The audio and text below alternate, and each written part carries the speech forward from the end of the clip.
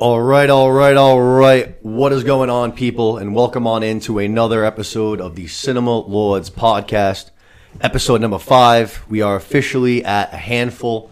We are cooking with fire on all levels. For my fellow Sportingistas out there, we just had an awesome Champions League afternoon, won 3-0 on the road in Germany. The boys in City yesterday, they got it done. They won 4-0, so Champions League's rolling. We have a very, very jam-packed show for you guys today. I'm very, very excited. We're going to be continuing our recaps for both She-Hulk and House of the Dragon. We're going to be diving into the premiere of Rings of Power, and we're going to hit a couple of other things along the way, too. But before we start diving into all of that, let's go around the horn real quick. Back again, my brother from another mother, my podcast partner, 5 episodes in a row on the ones and twos. 5. Los, how we doing, baby? Doing great. How you doing? I'm ready to rip. We got a good one today. I'm very excited. Lots to talk about. I'm ready. And then making not only his Cinema Lords debut, but his podcast debut in general, which is another reason why I wanted to do this show. I wanted to be able to share this rush that I get and this excitement I get when I do these shows with my friends. But one of my long time friends, known us since elementary school, way back in the day, might be the only kid I fucking know that likes Mountain Dew as much as I do. Mr. Adam Ledoux. Ledoux, what's going on, bro? What's going on? Appreciate you guys. Yeah, appreciate you guys having me on. You know, been looking forward to it. So let's go, baby. Ready to have you, man. We have a big show today. I know you're a big Lord of the Rings guy. I know you like House of the Dragon just like us. So we got lots to dive into. Let's actually start with you. Let's get the people can get to know you a little bit. We actually this past Sunday had an awesome time before House of the Dragon. We went and checked out one of, I would say, both of our favorite movies, right? I would say definitely top 5 for me, for sure. Definitely my favorite summer movie. Definitely my favorite. It is a great summer movie. 4th of July summer movie, you know. So we went and checked out Jaws from 1975 in IMAX. It was the first time it's ever been released in any version of 3D or IMAX on the theater. And I gotta admit, going into it, I didn't know how much they could like clean up a movie from 1975. I know technology is obviously through the roof and shit like that now, but right. I didn't know exactly how much work they could do to it. And my God, that movie looked fucking amazing. I was impressed. Yeah, I was wicked impressed. Yeah, I was. I thought sound-wise, especially the audio on the movie, I thought there were a couple things that I had caught that I had never heard. You know, watching it on TV and whatnot. But yeah, I was conversational-wise and stuff. Conversational-wise, and just that scene where they first catch the fish and the reel's running, and Brody's in the background doing the grab it goes into the hole, comes out of the hole, and you could hear that while the thing's running. I'd never heard that before. You know, so I was gonna say in general, I feel like his character, not his character, but Quint is he mumbles a lot and stuff like that. So sometimes it's a little hard to get exactly what he's saying, especially with the old audio. Right. I feel like that was all so clean now. Everything was so crystal clear, like audio wise. I agree. A couple of the sound effects for the shark sounded real good too. I think I couldn't believe how good the shark looked. Because like it's not like you can redo. It's not like it's like a new shark. No, it's the same shark. But we just cleaned it up, and it looked fucking awesome, man. And I thought we were going in. I was a little worried we were going in for 3D somehow. You know, but no more glasses. I'm not a 3D. I love IMAX. I'm not a 3D guy, though. No, me either. So I'm happy that wasn't the case. But yeah, I thought the movie looked excellent. Thought it sounded excellent. I think we were talking about it on the way out. I don't think the people behind us had ever seen Jaws, which was kind of crazy. Actually, I think he's definitely right. Yeah, they were talking a lot during the movie, and it made it seem like they had never seen it before. They were like surprised, like the whole like, oh my God, this just happened. This just happened. Talking about the special effects when they got in the lobby, like, it wasn't too bad. And I was like, I mean, it was kind of crazy to see. You know, that's crazy to me. They had to have, because it was a big group. Los, they had to. It must have been like, it must have been like what, 8 guys probably. I would go say 8 to 10 at 8 least. 8 to 10. It was a great group. So at least I have to imagine one of them was like a diehard Jaws fan. Yeah, who and had to put this thing in motion. Because otherwise, how the hell does that even start? How do you just have like 10 random guys and like they've all never seen Jaws and they're like, hey, let's go check it out IMAX Sunday night. Yeah, I don't know. There was an old guy there too, by himself, just sitting in the back. Love that. Enjoying a classic. He probably saw the original when it came out in 75. Must have been blown away. I also was very impressed. A lot of the shark POV, the underwater scenes of the shark coming in, looked so crystal fucking clear, man. Yeah. It looked like you were actually swimming in the goddamn water. I couldn't believe it. I think some of that footage is like actual National Geographic footage, no too. Shit. Yeah, that they use for some of that. So I think that's probably why it looks so good, when he gets in the cage down there. Yeah. So, But yeah, I thought the movie looked really good. Like you said, all the audio was cleaned up. The shark looked really good, and just one of my favorites. Yeah, we weren't the only ones too. A lot of people. It did really well. It made like $2.5 million this weekend. Oh shit! And when it was originally in theaters, it made like $7 million. Really? Yeah. So, hey, not a bad weekend for it then. Yeah, no, definitely not. I know that they made out too because it was that $3 AMC national Saturday, promotion right? that they did on Saturday. It was $3 Right. tickets, and I know it did huge on that Saturday. Really? So I'm sure if you had actually taken those ticket prices and exceeded them out to what they were actually would have been, it probably would have made a lot more money. You know what I mean? Yeah, exactly. But it's cool, definitely, to see people going no matter what, and definitely to go, seeing a classic. Los, you missed out. I missed Yeah, I out. missed out. I got a fun fact for you though. There's a scene when they're out on the boat at nighttime, and Okay. there's a shooting star, and that shooting star actually happened in real life. It was Oh, not, no that was shit. not an effect. Yeah, That's like the plane in Gladiator. yeah, they actually caught it. That's awesome. I love that. I never knew that. Actually, funny thing about that scene, we saw it in the theater, and obviously I've seen the movie like 2 billion times.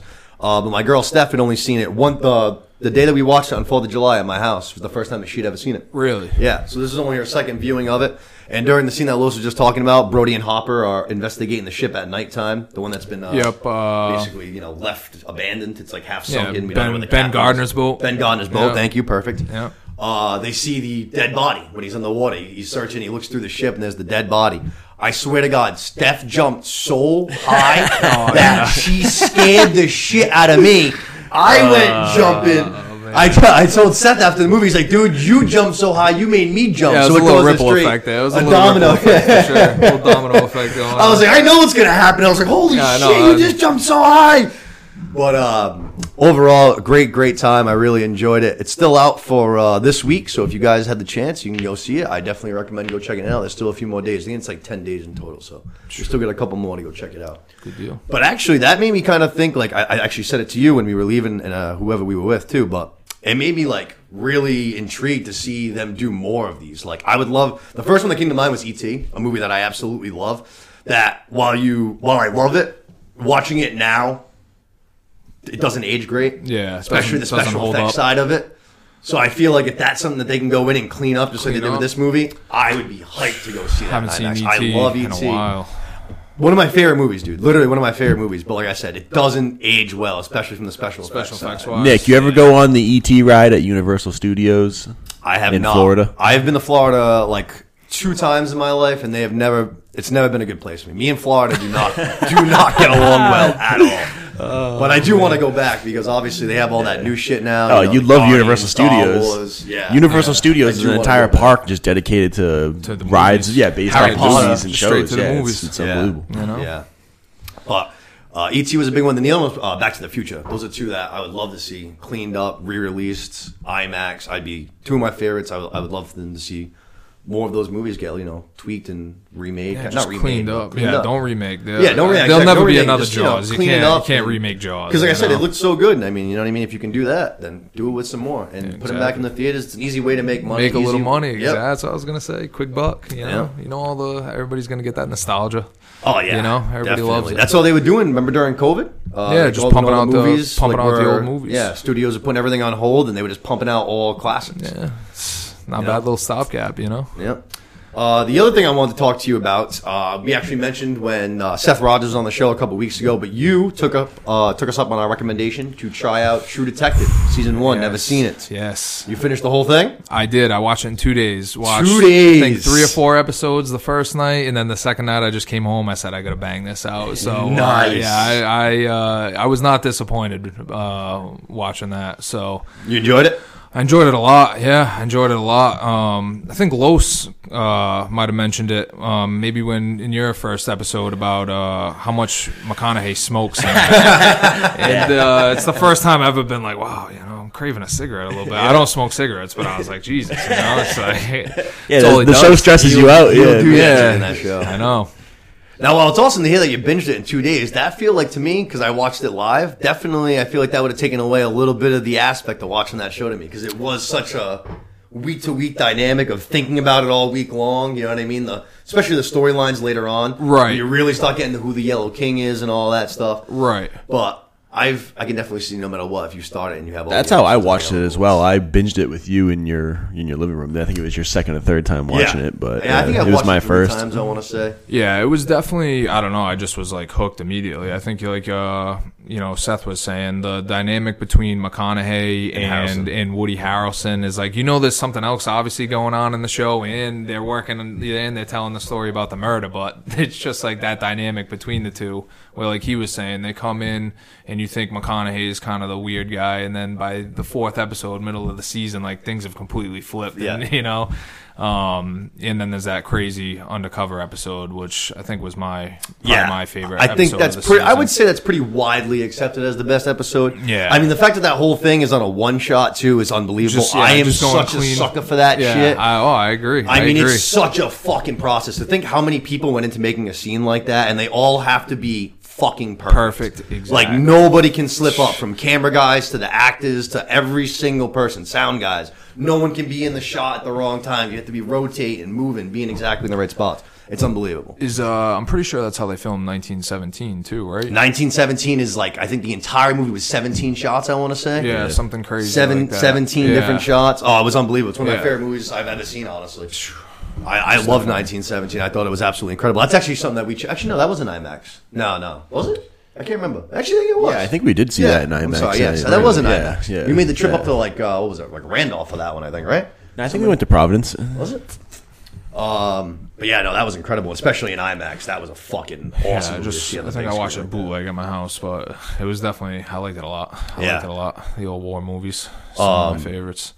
But altogether, True Detective, good to watch. Oh, True Detective, I can't recommend it enough. I think I might have texted Seth like that the week after and was like, I don't know if you've seen this, but you got to watch FD? it. Yeah, no, Rogers, I think. I after gotcha, I I watched gotcha. it, I asked him because I just wanted someone to talk to Yeah, a bit yeah, yeah. about, talk about it. Exactly, yeah. That's what I'm it's telling you. like- That shows the show you want to talk to it people just about. it just suckers you in like immediately right off the rip, the first episode, and you're trying to figure out like what's going on, and then 5 episodes in, they sort of figure things out, and then it's like we still got a good chunk to go here. Oh, so, yeah. A lot of twists and turns coming in Yeah, that second half, man. oof. It keeps going. Yeah, I can't recommend it enough. I can't See recommend that? it enough. 2 different people, 2 different happy customers. If you haven't, Yeah. go check out True Detective Season 1. It's awesome. One of my favorite seasons of any TV show ever.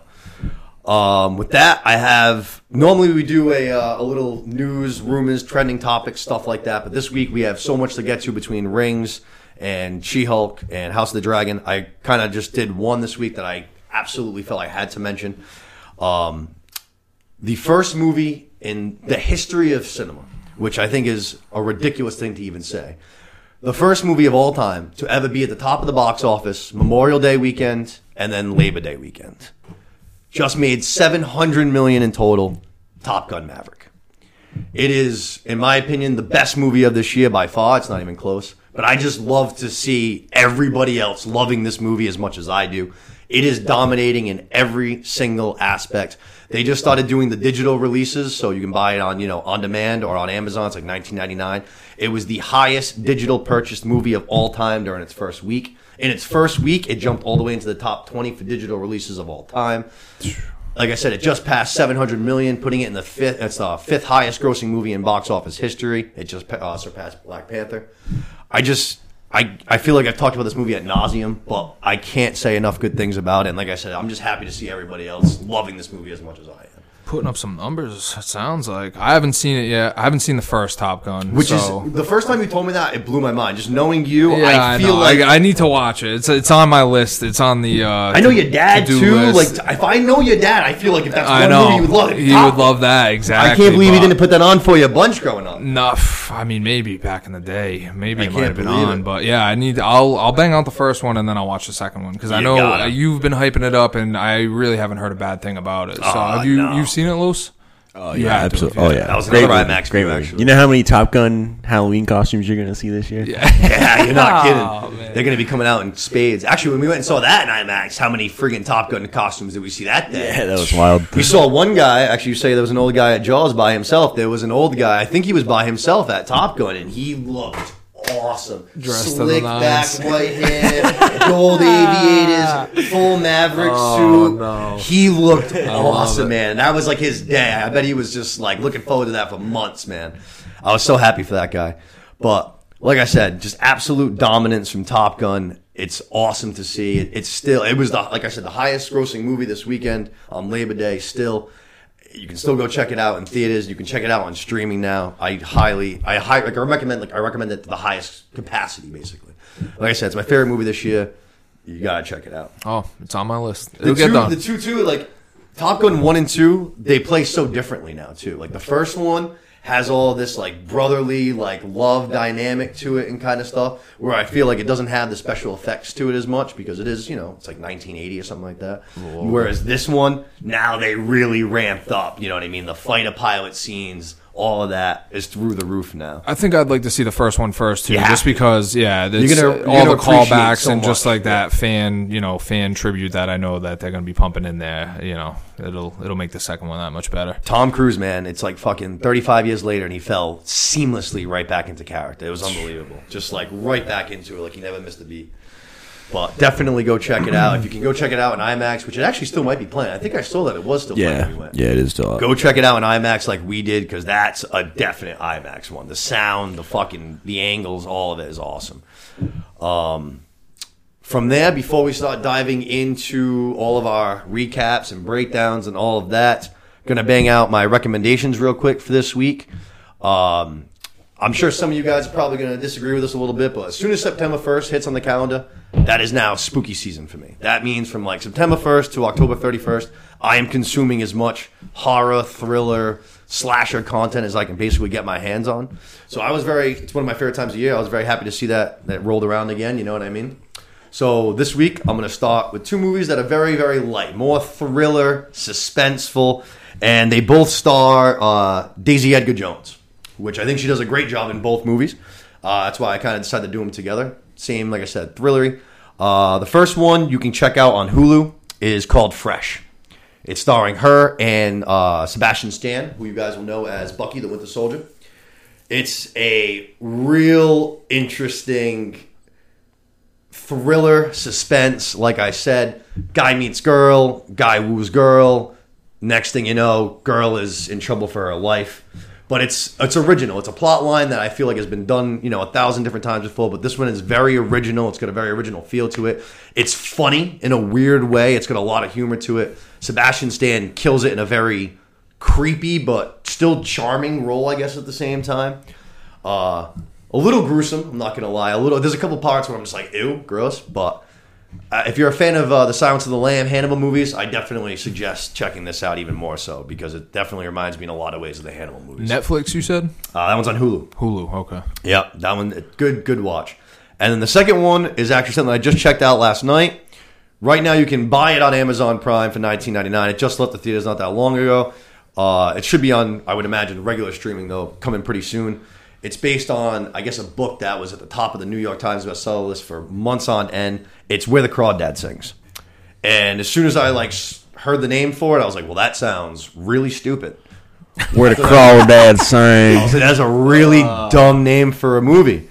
But I watched it last night, and it was really, really good. I really enjoyed it. A good murder mystery.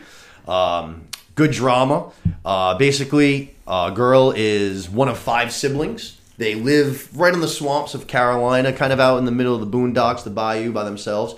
And basically, this girl just gets abandoned by her entire family, like right at the beginning of the movie. This girl's like, I don't know, 7 years old, maybe 6 years old, just straight up gets abandoned by everybody. Right. Which probably was the better scenario because she was in an abusive household anyway, so it's probably better than getting beat up. I don't know. But basically, she fends on her own. She becomes the Swamp Girl, I think it is? Yeah, Swamp Girl. Swamp Girl, yeah. Swamp Girl. That's what everybody in town knows her as. She grows up. She's like 20 years old, but then basically she gets charged of doing this murder. And it's kind of very much like they're blaming her because she's the Swamp Girl, you know what I mean? They just want to have someone to blame it on. Just someone to put it on. Takes place in the 60s, too, so it's very much like they just want to pin it on somebody. It doesn't matter if the shoe fits or anything like that. Yeah, They're just trying get a to- guy. Just exactly. get someone. And like I said, she's kind of the outcast, so she's basically trying to, plead her innocence and all that. But very, very, very good. I found it very interesting. I loved the ending. I loved the twist at the end. I'm not going to give that away, but it was actually what I was hoping for. About halfway through the movie, I turned to Steph and I was like, well, I really hope this is what happens. And sure enough, that's what happened. And I was very, very pleased. It's like a little bit of a love story too, right? Yeah. From what I remember. Yeah. I saw the preview. It was intriguing. I was intrigued. Like I said, the title threw me off, and even the trailer was kind of like, I don't know. But the reviews that were coming out were like the kind that I usually tend to like almost jump towards. The critic score was, I think, like a 35. And then the audience score was like a 95. Yeah. So I was like, all right, this seems like my kind of movie. Every single normal person seems to be enjoying this movie. Right. Los had checked it out in the theater with his mom, right? Yeah, my parents, yeah. And he said that he enjoyed it, which most of the time, if Los likes something, I usually enjoy it too. Yeah, you guys fall on the same sort of. Yeah, for the most part. I mean, I would say me and Los disagree on characters during things more so than the actual. Overall. Yeah. I got you. But like I said, I really, really enjoyed it. Good mystery. It should be coming out soon. Like I said, if you want to pay the money for it to own, go ahead. You can do that. But if you have any ways to cut cords, like some of us do, you can do it like that. That's maybe or maybe not how I watched it last night. Who can say for sure? But, definitely worth the watch, though. For sure. Yeah, no, definitely, very, very intriguing. And like I said, I love those whodunit things, Yeah. and I think that's a good way to kick off the spooky season. Like I said. Yeah, I thought they did a good job just making the movie as well. It was a good, well put together movie, for sure. Yeah, no. I would say my biggest complaint with it was something that was actually I saw a lot online was that while this girl lives on the swamp and stuff, like she lives in this little swamp house, she doesn't have like electricity or anything like that. She always looks very pretty, always looks very cleaned up, nice hair, makeup on. It's kind of like, well, it's the 60s and you're living in like a hut on the river. Like, shouldn't you be a little dirty maybe? Yeah. But that's just like something I can look past. That's Hollywood, baby. Big actress probably doesn't want to look dirty on screen the whole movie. But like I said, it's something I can look past. But it's something that I definitely noticed where I'm just like, she's supposed to be like the swamp girl. Like, she's a pretty good looking swamp girl. You know what I mean? You think swamp girl, I think like Stoop Kid from freaking Hey Arnold. All gangly, swamp girl never gangly and dirty, Swamp girl never leaves the swamp. That's it. Oh, hey, if you think I didn't say that like 5 times during the movie last night, you have no idea. I must have said it 15 times. But yeah, definitely check those out. Daisy Edgar Jones, like I said, she does a great job in both. And like I said, a good way to kick off the spooky season. We're going to be doing a lot of stuff. Halloween based, spooky season based, whatever you want to call it. Kind of more almost theme stuff. We got some things in the work, especially for closer to Halloween time. That's going to be a lot of fun, I think, that you guys are going to enjoy. So be on the lookout for that. With that said, I guess we can start diving into these shows, huh? Let's go. Let's do it. So we had on Friday the premiere of Rings of Power on Amazon, which they released 2 episodes, which I thought was the right move because as soon as the first episode ended, I was like, well, that was just a lot of information. It was. A lot of names. A lot of names. A lot of names going on. A lot of places. Which, while we're still in Middle Earth, like we were in Lord of the Rings, it's the second age rather than the third age. So a lot of these, like, whatever you want to call them, countries or whatever. Regions, I guess. Yeah, haven't settled. So it's like a whole new map. You're basically starting over. We got there's no more Rohan and Gondor. Starting fresh. We're literally starting fresh. So it was a lot. Like I said, I was glad that they did the 2-part because the second episode I actually enjoyed a lot more. I agree with you there. Yeah. A little more going on. Definitely a little bit more going on. And honestly, overall, it felt more like Lord of the Ringsy to me, if that makes any sense. Yeah. I guess I know exactly what you mean. But the first one, like I said, just played almost just like such an ordinary show, but just like with just so much information. You know what I mean? It was a little bit of information overload, I think, in the first episode. I agree. I was a little overwhelmed almost at the end of the first episode. Couple good scenes, though. Should we warn the spoilers ahead? Yeah. I guess we're going to be doing spoilers ahead for sure. Most never misses over there. He never misses it. That's one thing I keep forgetting to do. But yeah, we're definitely going to be doing spoilers for Rings of Power coming up. But I mean, I guess basically, before we really get into any spoilers, the first takeaway is that the show looks beautiful. Incredible, I thought. I mean, multiple times during the first 2 episodes, I was just like, wow, that's fucking beautiful. I think that first shot of Linden, I think it is. Linden. Yep. When they kind of... Which I have to imagine is going to eventually become Rivendell, right? It looked very similar. I think Rivendell's a separate spot. Oh, okay. Rivendell, I think, is Elrond's kind of... Right, I was thinking that Linden place was eventually going to turn into like Rivendell. I think Linden is... if I'm not mistaken, a little more to the west. Okay. And then Gil-galad ends up staying there. And at some point during the Second Age, Elrond goes to what becomes Rivendell. And it becomes so nice that I think they end up keeping it. All right. Keeping it as Rivendell. I gotcha. But yeah, I thought the show looked really good. The other one, it might have been, the second episode was Khazad-dûm? Yeah, Khazad-dûm. Khazad-dûm looked awesome. Yeah, when they first enter, I was like, this my favorite part of the 2 episodes by far.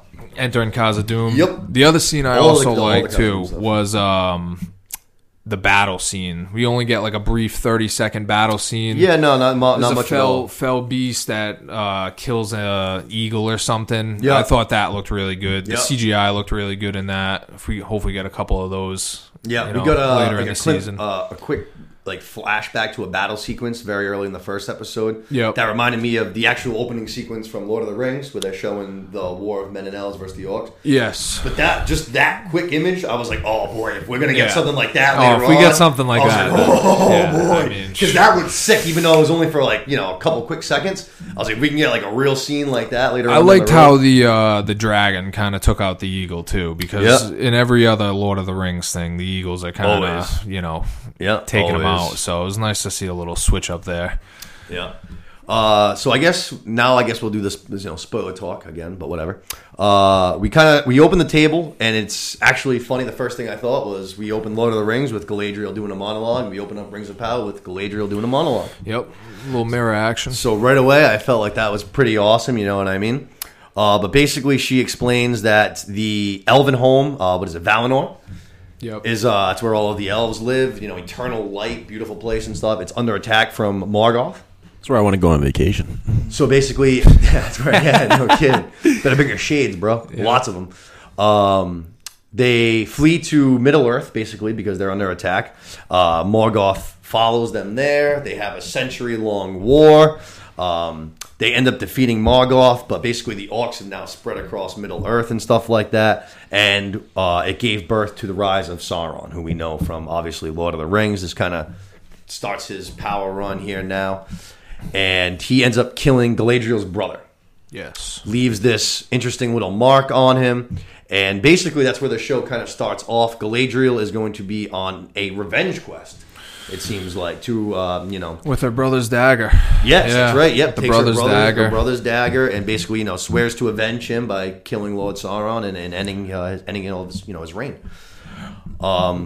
Which I thought was a little interesting. I liked it. I love a revenge story. I mean, Same. Two of my favorite movies, Gladiator Same. and Braveheart, revenge stories. That's actually one of the things I saw that was a complaint for the big Tolkien heads online, though. I've read the Lord of the Rings books, but that's it. So I'm not this massive Tolkien guy. But I saw a couple people online that were, you could tell big Tolkien heads that read all this shit, like Inside Out. One of their biggest complaints, I guess, was they were saying that Galadriel being based around revenge is something that Tolkien would never have done. He said that, they said basically that anybody that would be based around, that character being based around revenge would always end up basically dying and failing his quest. And I guess Galadriel's story in the books is a lot more like deeper than that. She's trying to basically honor, doing it for her race. She's got, I guess, more of a friendly relationship with the elves than it seems like in this, because in here that's a little hostile, I guess, kind of. Yeah, it seems like she kind of reminded me of Gandalf in The Hobbit, when they're kind of like saying, no, Sauron's not back. I think they have that meeting of the White Council. Yep. It was either in the first Hobbit or the second Hobbit. And, I think so. Saruman's telling him, I'll look into it. There's nothing to be worried about. Kind of reminded me of that a little bit. Like she was, she knows something's going on. And same as Gandalf in The Hobbit. So it's cool little, I thought they kind of paid homage to that a little bit, So, but good way to start off the show. I like it. Like I said, I like a good revenge story. I think revenge is always a good thing to base any story around. The Northman again this year, good revenge tale. Revenge is a great thing for, great storyline. You know what I mean? No, I'm a simpleton, so it got me. Yeah. Got me. That's all it takes. I agree. And I think to do something that in depth where you want to get all this characters' different backgrounds, and that's going to take so long. I mean, I don't think they can do that. Exactly. Yeah, and a lot of this stuff happens over like thousands of years. That's like you true, were saying, right. you're like a revenge story. Sauron, I think, sits in like in the void or something for like 5,000 years, just plotting his revenge. So I think this story is going to take place over a long good, stretch of time. long stretch of time. Yeah. I could definitely see that happen for sure, especially just because a lot of these like elves seem to be the main character here, and obviously they can live for basically ever. Forever. Yeah, forever. But basically we go from there. She starts, we go to a cool scene that we kind of saw actually a bit in the trailer. She is leading her little battalion of elves. They are super, super far north. She is doing that scene that we've seen in the trailer. Like I said, she's climbing up the mountain, which is a big complaint during the CGI thing, but it actually, again, looked pretty cleaned up, looked pretty good. I thought all the CGI for this entire episode looked pretty good. I agree. Thank God they cleaned that up. Yeah, that was the thing that stood out right away. This looks pretty sick. There's like a waterfall coming down to the left. I was like, all right, I buy all this. None of it looks cheesy. None of it looks like fucking crappy. It all looks legit. I like it. Yep. But they're super far north.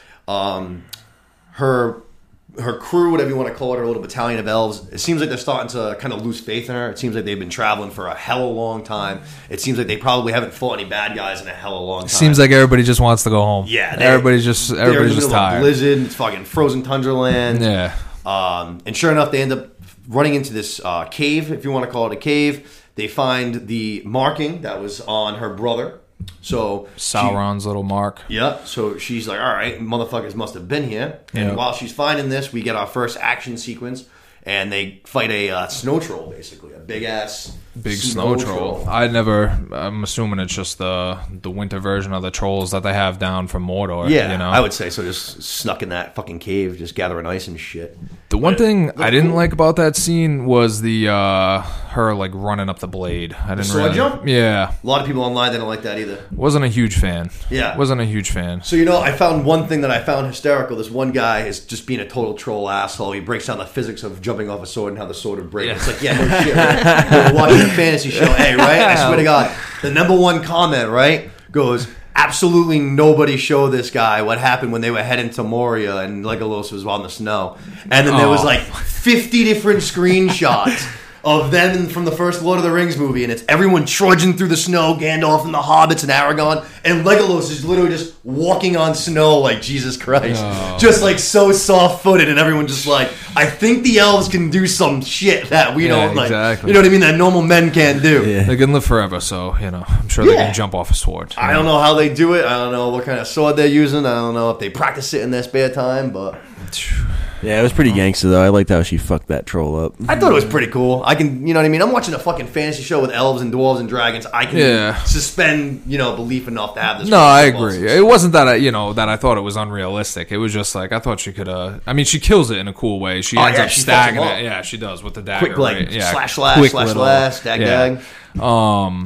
Which, so like I just mentioned, her crew seems like they're losing a little bit of faith in her. If I just saw that, my faith would be restored. I'd be like, all right, well, now I remember why I'm following this girl. She's I feel like it seems like they just look at her as she's just like looking for something to fight. Like it doesn't matter what it is, like whatever she picks up, she just wants to go after it. Yeah. And they're just like, well, let's get out of here. Let's go. She finds an age-old symbol and a troll, and she's like, all right, let's keep going. Yep. So basically, that's what she says. She goes, all right, we found the marking. We just, let's keep heading north now. And basically her crew says, if you're going by yourself. Yeah. Leave her out to dry. Yeah. Tough. From there, I think we went to the introduction of our, I guess, new hobbits. The Harfoots? The Harfoots, yeah. I think that's what the hobbits, there's three. There's like the Harfoots and two other families or something, and that's the bloodline of the hobbits. Okay. So a couple little family minglings. A couple little, little Game of Thrones incest or something going on there. I gotcha. I definitely, I liked their intro. I found it very funny. I always liked the hobbits, even in Lord of the Rings. I just find their whole little thing kind of comical. But they're hiding out. They pop out, get loads of berries. They're going bananas for berries. Yep, bananas for berries. You would have thought that they just hit fucking the lottery for $1 billion. They're simple. Yeah, they're simple people. And then we got a view of what reminded me of the dogs that the orcs ride in the Two Towers, but a different breed of a dog. Yep, that's the warg. Right. I think the wargs or something. Warg riders. The Two Towers there. I don't know if they mentioned the name, but I think they just said dogs. But They some must- kind of new beastie looking thing. I think they just call them wolves in the book. So I don't Okay. know if that's just what they're going to be known as in this one, just wolves or something. They definitely, like you said, a little bit different looking. Yeah, definitely a little Yeah. different. Little like not so souped up. It almost looks like they were just like the beginning of evolution. You know what I Yeah, mean? exactly. Over time, in another century or so, like the they'll fucking wild get real ones or fierce looking. something. Yeah, do a little experimenting. Yeah. Some dark magic on them. Yeah, those ones in the two towers are fierce looking, man. Those Yeah, things are they're mean, big, dude. big. Those things are mean, but those things are definitely pretty scary looking too. I guess you know what I mean. Definitely the Hobbits ducked down. They got out of there, but cool little intro. Instantly reminded me of the Hobbits, like I said. Yep. Isn't there like I think in the first movie too? Isn't there like a family that Bilbo thinks it's something just like Harfoots? Is it like Proudfeet or something like that? Yeah, there's like Brandywines. I'm sure there is a Harfoot because I think that the name just like Yeah. the Harfoots are like Bilbo and Sam and Frodo. They're all like Harfoots, I guess. Like when you All right, trace like their descendants? yeah, Yeah, exactly, I gotcha. exactly. So Family that's line. where you get them from. I'm sort of interested what exactly the Hobbits' role is going to be in this show. Well, I think we're going to get there in a little bit. I think we definitely figure that out, but at the end of this episode, which I have some thoughts on, which we'll get there. But from there, we go to another introduction. We meet Lord Elrond, who we know from Lord of the Rings, but he's obviously significantly younger. He is in no means the high authority that he is in Lord of the Rings. He's much lower down in the totem pole now. Actually, that's how we're introduced to him. He's not even allowed into some meeting, I guess. It's for like the High Elves. I think it's the High Elves Council. The High Elves they Council. tell him it's like the first bit of news they bring him. They hit him with, you're not allowed in the meeting tonight. You're not cool enough to be yeah, in you're here with not us. you're not high enough. So And we get the view of what you mentioned, Linden, the home of the Linden, elves, yes. which looks, like we said, absolutely beautiful. Looks sick. And then we find out, that Galadriel arrives. Galadriel Yep. arrives, and Lord Elrond right away, super excited. So clearly they have a bit of a background there. And then as soon as they met, they seemed like they were kind of close. Had like an embrace. They seemed a little touchy-feely. I don't know if there was some kind of romantic spark there at one time or something. yeah, I'm not too sure either. I'm trying to think. I don't know. I don't think they're related or anything. They could be. I was just watching something on them earlier, but Okay. Honestly, that thought never even ran through my head, but I guess actually they definitely could have been related. It wasn't like overly touchy-feely. They could have been like cousins or something. Yeah, I definitely get the vibes that they had some feelings for each other. for I sure. thought so. I did. I yeah. want to say It's always tough with Lord of the Rings because it's a lot more, kid-friendly, I guess, if you want to do it. There's not so much of that romance stuff. yeah. There's not so much incest and No, none of that good stuff. That's later in the show.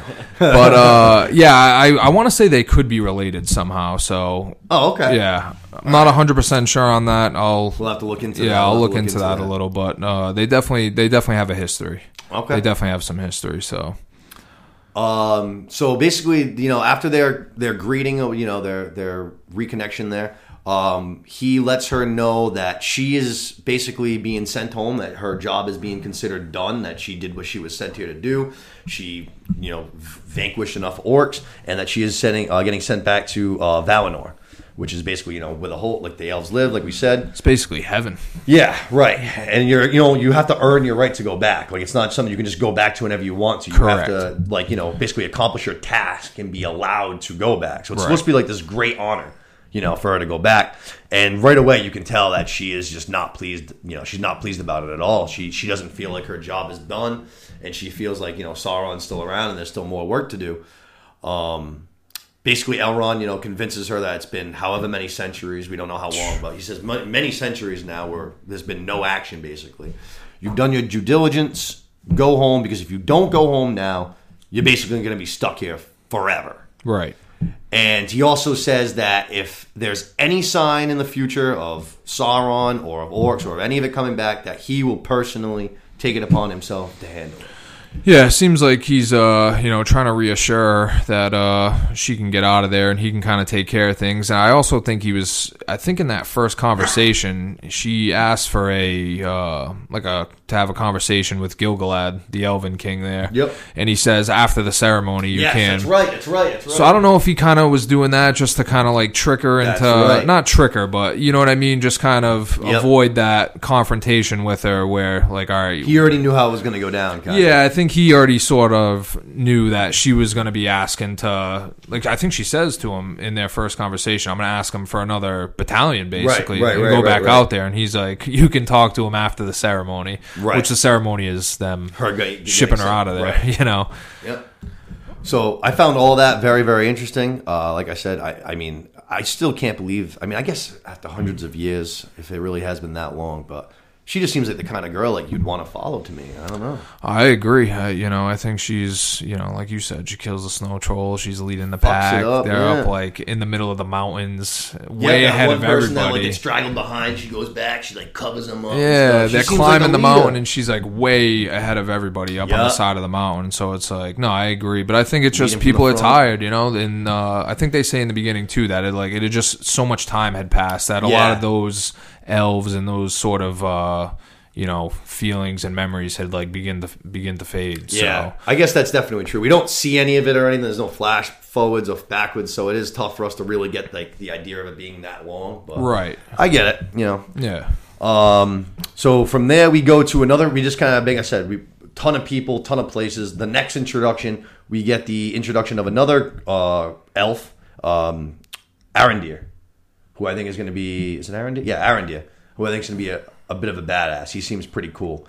So I guess basically he was like kind of put on station after Sauron was defeated. A bunch of the elves were kind of put on these towers to basically just like command towers, keep watch. So yeah, I forget if it was I want to say it was either Morgoth or Sauron that gets defeated, and then the elves put up a bunch of watchtowers, like you said, basically to look over the far east lands to make sure no signs pop up or anything.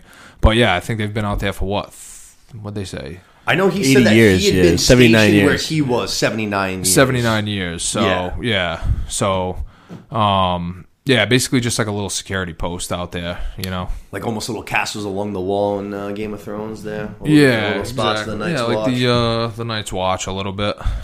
But he goes into a town, which obviously it seems like he's in a lot. The bartender knows him by name and stuff like that. One of the guys in the bar gives him a hard time, which he handles like with super class. The guy friggin' insults the shit out of him. The bartender goes to stick up for him. He catches the bartender's hand, which I thought was sick. He's like, we don't need violence. So just get this guy out of here. Everything's going to be chill.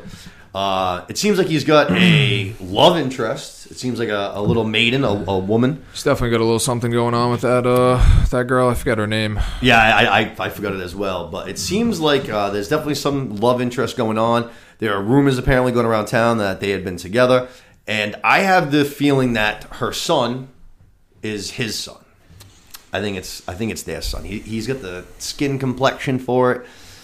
We don't know who. He says one of the kids that's bullying him basically says that you don't know who your dad is or whatever happened to him, which gives me the impression that like there's no story because I'm definitely interested to see what's going on with that kid in that sort of situation, because I think at the end he goes and sees her and she's sort of like, what do you want? And he's like, oh, I've said it so many times but never in words. So I don't know, like, which gives me the impression like he's in love with her kind of a thing. Right. But so like I don't know. I think if you had a kid with someone, like you would know whether or not they were in love with you, I guess. So I guess I don't know how long that relationship's been going on or how serious it is. So, but that kid's definitely got something going on there. Definitely.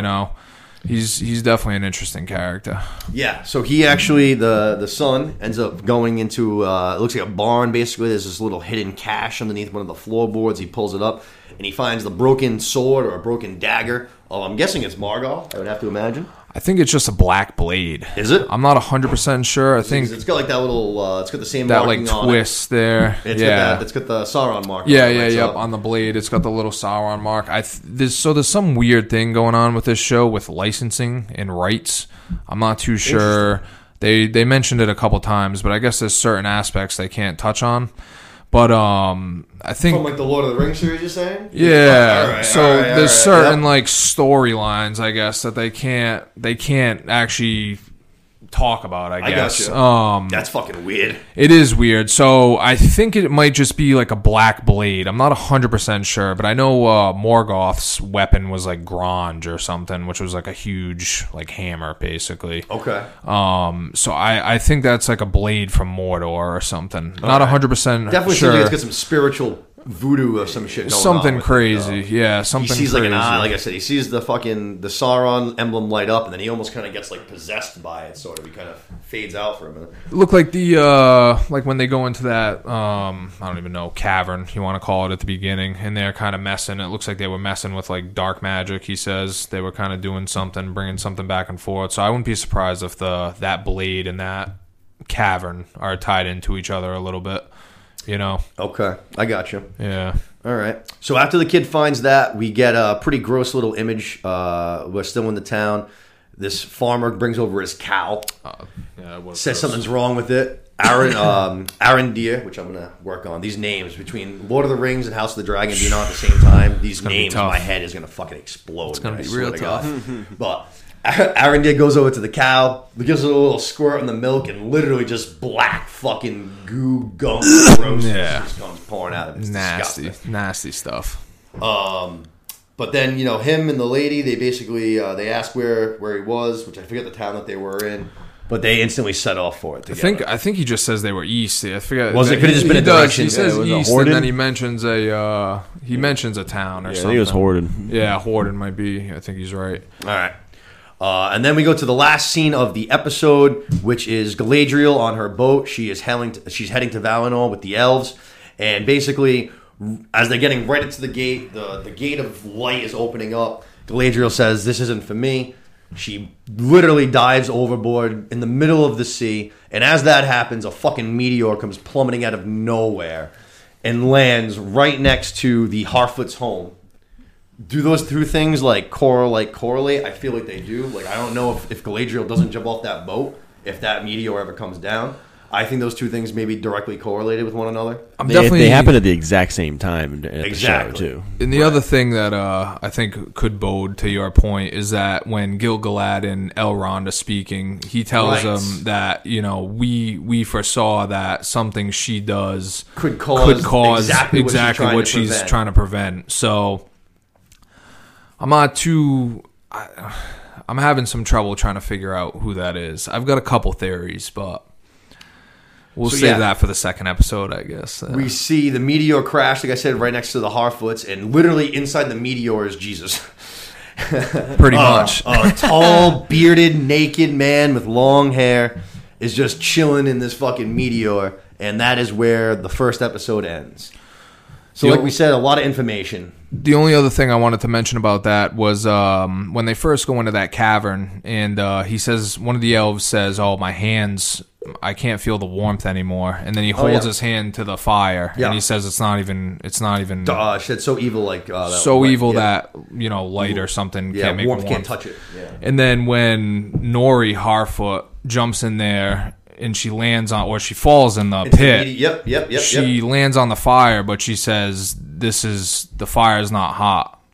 So I'm interested to see if those two kind of that is a good connection. Play into each other. So I don't know if this guy is evil or well. Let's say we're gonna pretty much get right to there because that's where episode 2 starts up.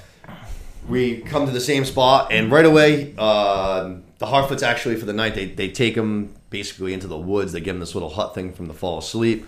They come back the next day, and he is started carving in all these scriptures to the wood and all that shit. And as soon as he sees, what's the Harfoot's name, the main one? Nori, thank you. As soon as he sees Nori, he does some straight, like, evil witchcraft fucking dark shit, wind coming. Reminded me storms. of Fellowship of the Ring when Bilbo doesn't want to give him the ring. Yes, Gandalf, exactly like that, Gandalf actually. sort of snapped at him and kind of got scary, and it was like, oh, shit. Yes. So that sort of makes me wonder, I don't know, there's a lot of people this person could be. Yeah, I agree.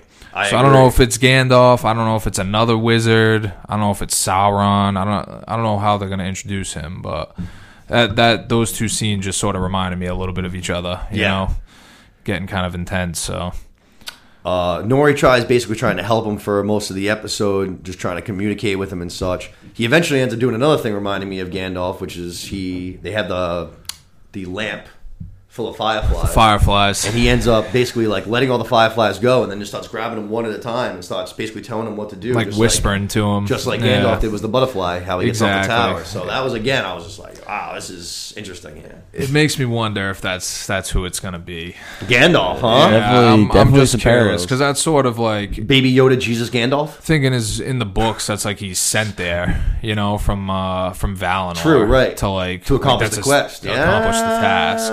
And we know he's old as shit. old as shit, and he's got like a thing for hobbits. That's true. The He Lord of does the have Rings, a super he's like- soft spot he for loves hobbits. hobbits. So I just don't, that's sort of where I'm at. I think that could be who we end up seeing. Now, you were asking about what you think the purpose for the Harfoots are. I would imagine that this guy, in trying to basically, his storyline is going to be featured around those Harfoots, I'd imagine. right, which makes me even think more. Gandalf? So like, could be Gandalf. What if it's Saruman?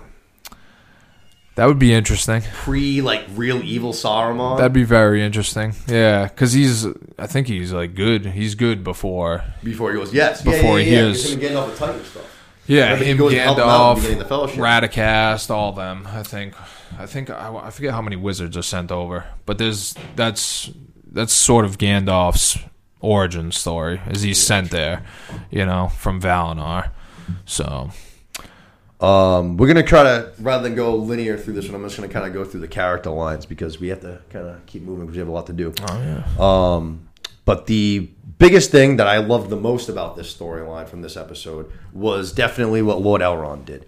He is talking to the king, which is, what's his name again? King Durin. I think he's talking with the prince. Oh, is it? So the king comes in later at the end there, where we see that I guess the jewel at the end.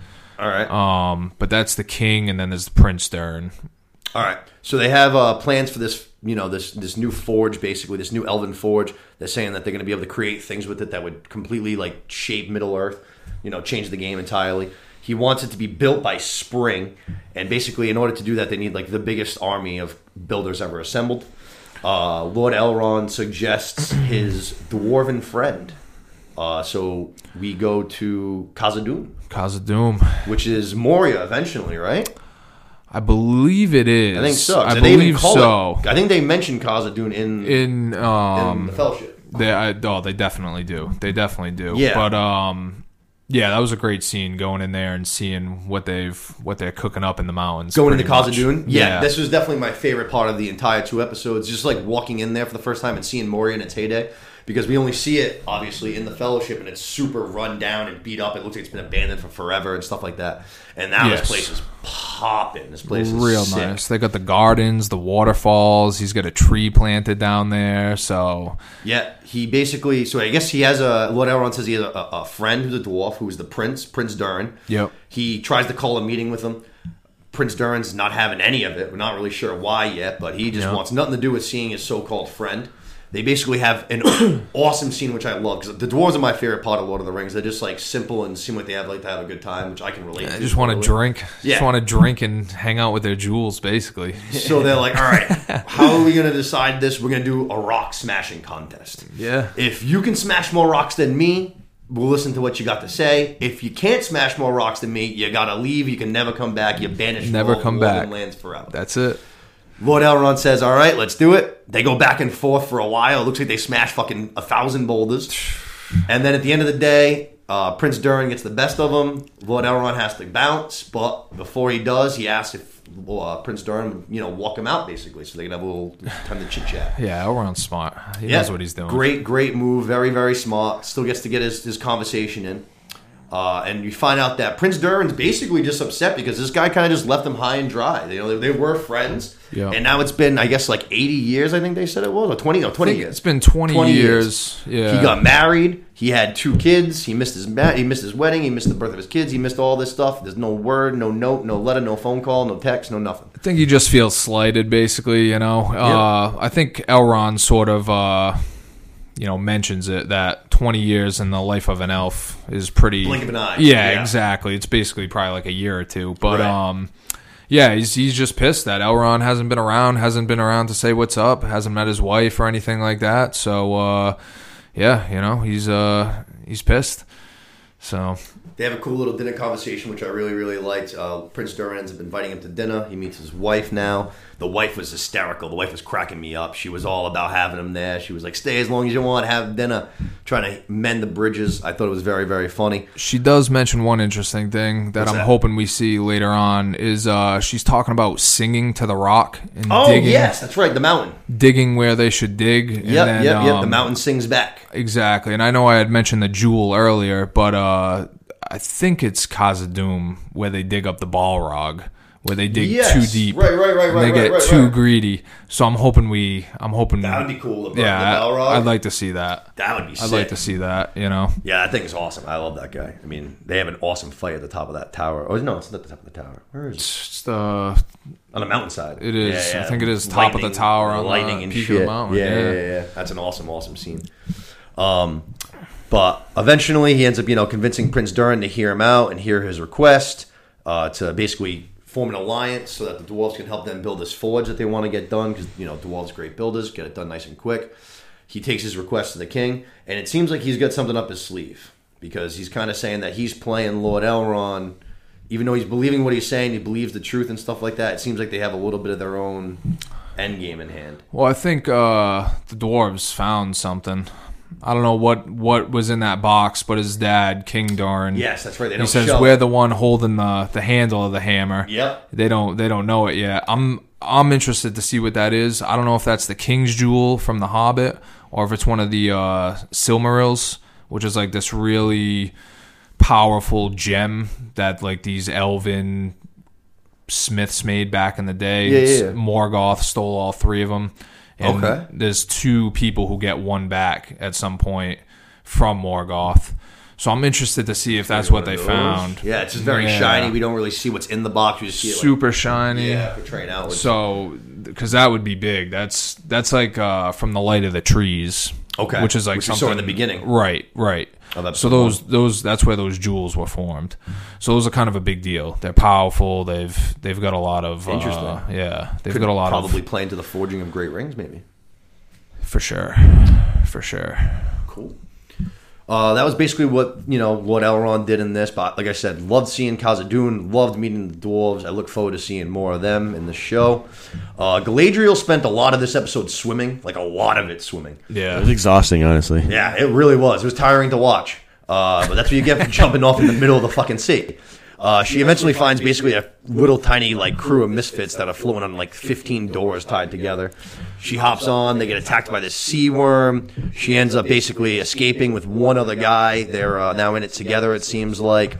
Then they have to dodge a vicious storm. So they had their shit cut out for them in this episode, I guess.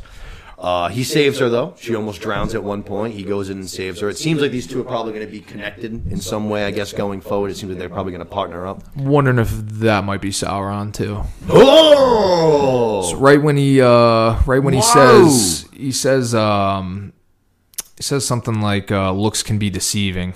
Yes, he does. After he helps her on, and like Yeah. as soon as he says that, the storm kicks in. No shit. I'm just a little curious to like how they're gonna introduce him because they have to introduce him, and he's like he's slick, Yeah, so right, he comes right, in right. different Sly. forms. Yeah, Yeah, so yeah. you know what I mean. So. Dude, I had no idea that was even a possibility, but that's sick. And I the love other that thing is that, like they were saying, it's something they foresaw her causing. So is like he gonna Right, bring yeah, this yeah, guy yeah, yeah. back and sort of? I'm just sort of interested to see what that guy's deal is. idea. No shit. Yeah, That's fucking. Yeah, I didn't think of that, but that's a good idea. Yeah, I love that. That'd be sick. But yeah, that's basically, like they end up getting out of it. It seems like they're probably going to be finding land soon. They dodge the storm, they dodge the sea worm. So we're going to see where that goes. And then the last storyline, I guess, really for this episode was the elf, Andurin. Yep. Visiting it? Yeah, I keep getting his name fucking. It just won't stay in my brain. Oh, it's tough. It's gonna be tough. But they get to that. They get to this, the new town that they basically heard the cow got sick from, basically from the first episode. They find this just huge fucking hole in the ground. It looks like, I don't even know, some massive worm just like just dug under this whole entire town. All the people are gone, so it looks like they Sinkhole. all probably died. Yeah, like a huge sinkhole. No bodies though. No bodies. No bodies. Yeah, which is very interesting. Very interesting. Did they get eaten? Did they get fucked? Did they leave? You know, who knows? But basically, they go back to the original town and try to warn everybody. You guys gotta, get out of here. Actually, no, I'm sorry. He tells her to do that. Yep. He tells his girl to go back to the town. He dives right into the hole head first by himself like a psychopath. Yeah, it was a crazy move. Ballsy move. I love like it too. I like it too. So basically, she goes back to the town. She tells everybody what she saw, what they found. No one believes her. She goes, finds her son back at home. It turns out that her son was attacked by like this vicious super orc. Massive talons, seemed super fast, seemed super strong, but they end up holding their own in a great fight scene. I thought was pretty awesome, and they end up cutting its head clean off. Thought it was really good. Yeah, I thought so it was too. good. I think they're gonna do the orcs a little more justice in this show. I think in the Peter Jackson shows, like not the Orcai, but the regular orcs, orcs, just the ordinary just orcs. the smaller ones. I think they were not portrayed as like weak. I think they are sort of like they're traveling under the ground because they can't be in the sunlight. Right. So that's why they're all in the ground. But I think they're going to do the orcs a little more justice. Like, that was a tough fight for the two people. Was vicious, dude. Yeah. He said huge talons, like Had massive the crazy talons. mask on too. They got the claws now. They're traveling underground. So I like how they're making them, portraying them and making them look so. And while he is, Andarin dives into the ground, he basically sees what looks like one of those, ends up running away from it, thinks he ducks behind something, and then his episode ends with him being kind of left up in the air. We don't know what's going to happen to him. He basically hides out, and then he gets grabbed by what looks like a bunch of tree roots and branches, kind of sucked into nothingness, into the dirt or something like that. And I think it might have been some more orcs. Really? I think so. Yeah. And it did look like long ass, like towny kind of thing. So it was kind of. Yeah, I think they're whatever the Sauron's cooking up. I think he's So I think that was a couple more orcs. Yeah.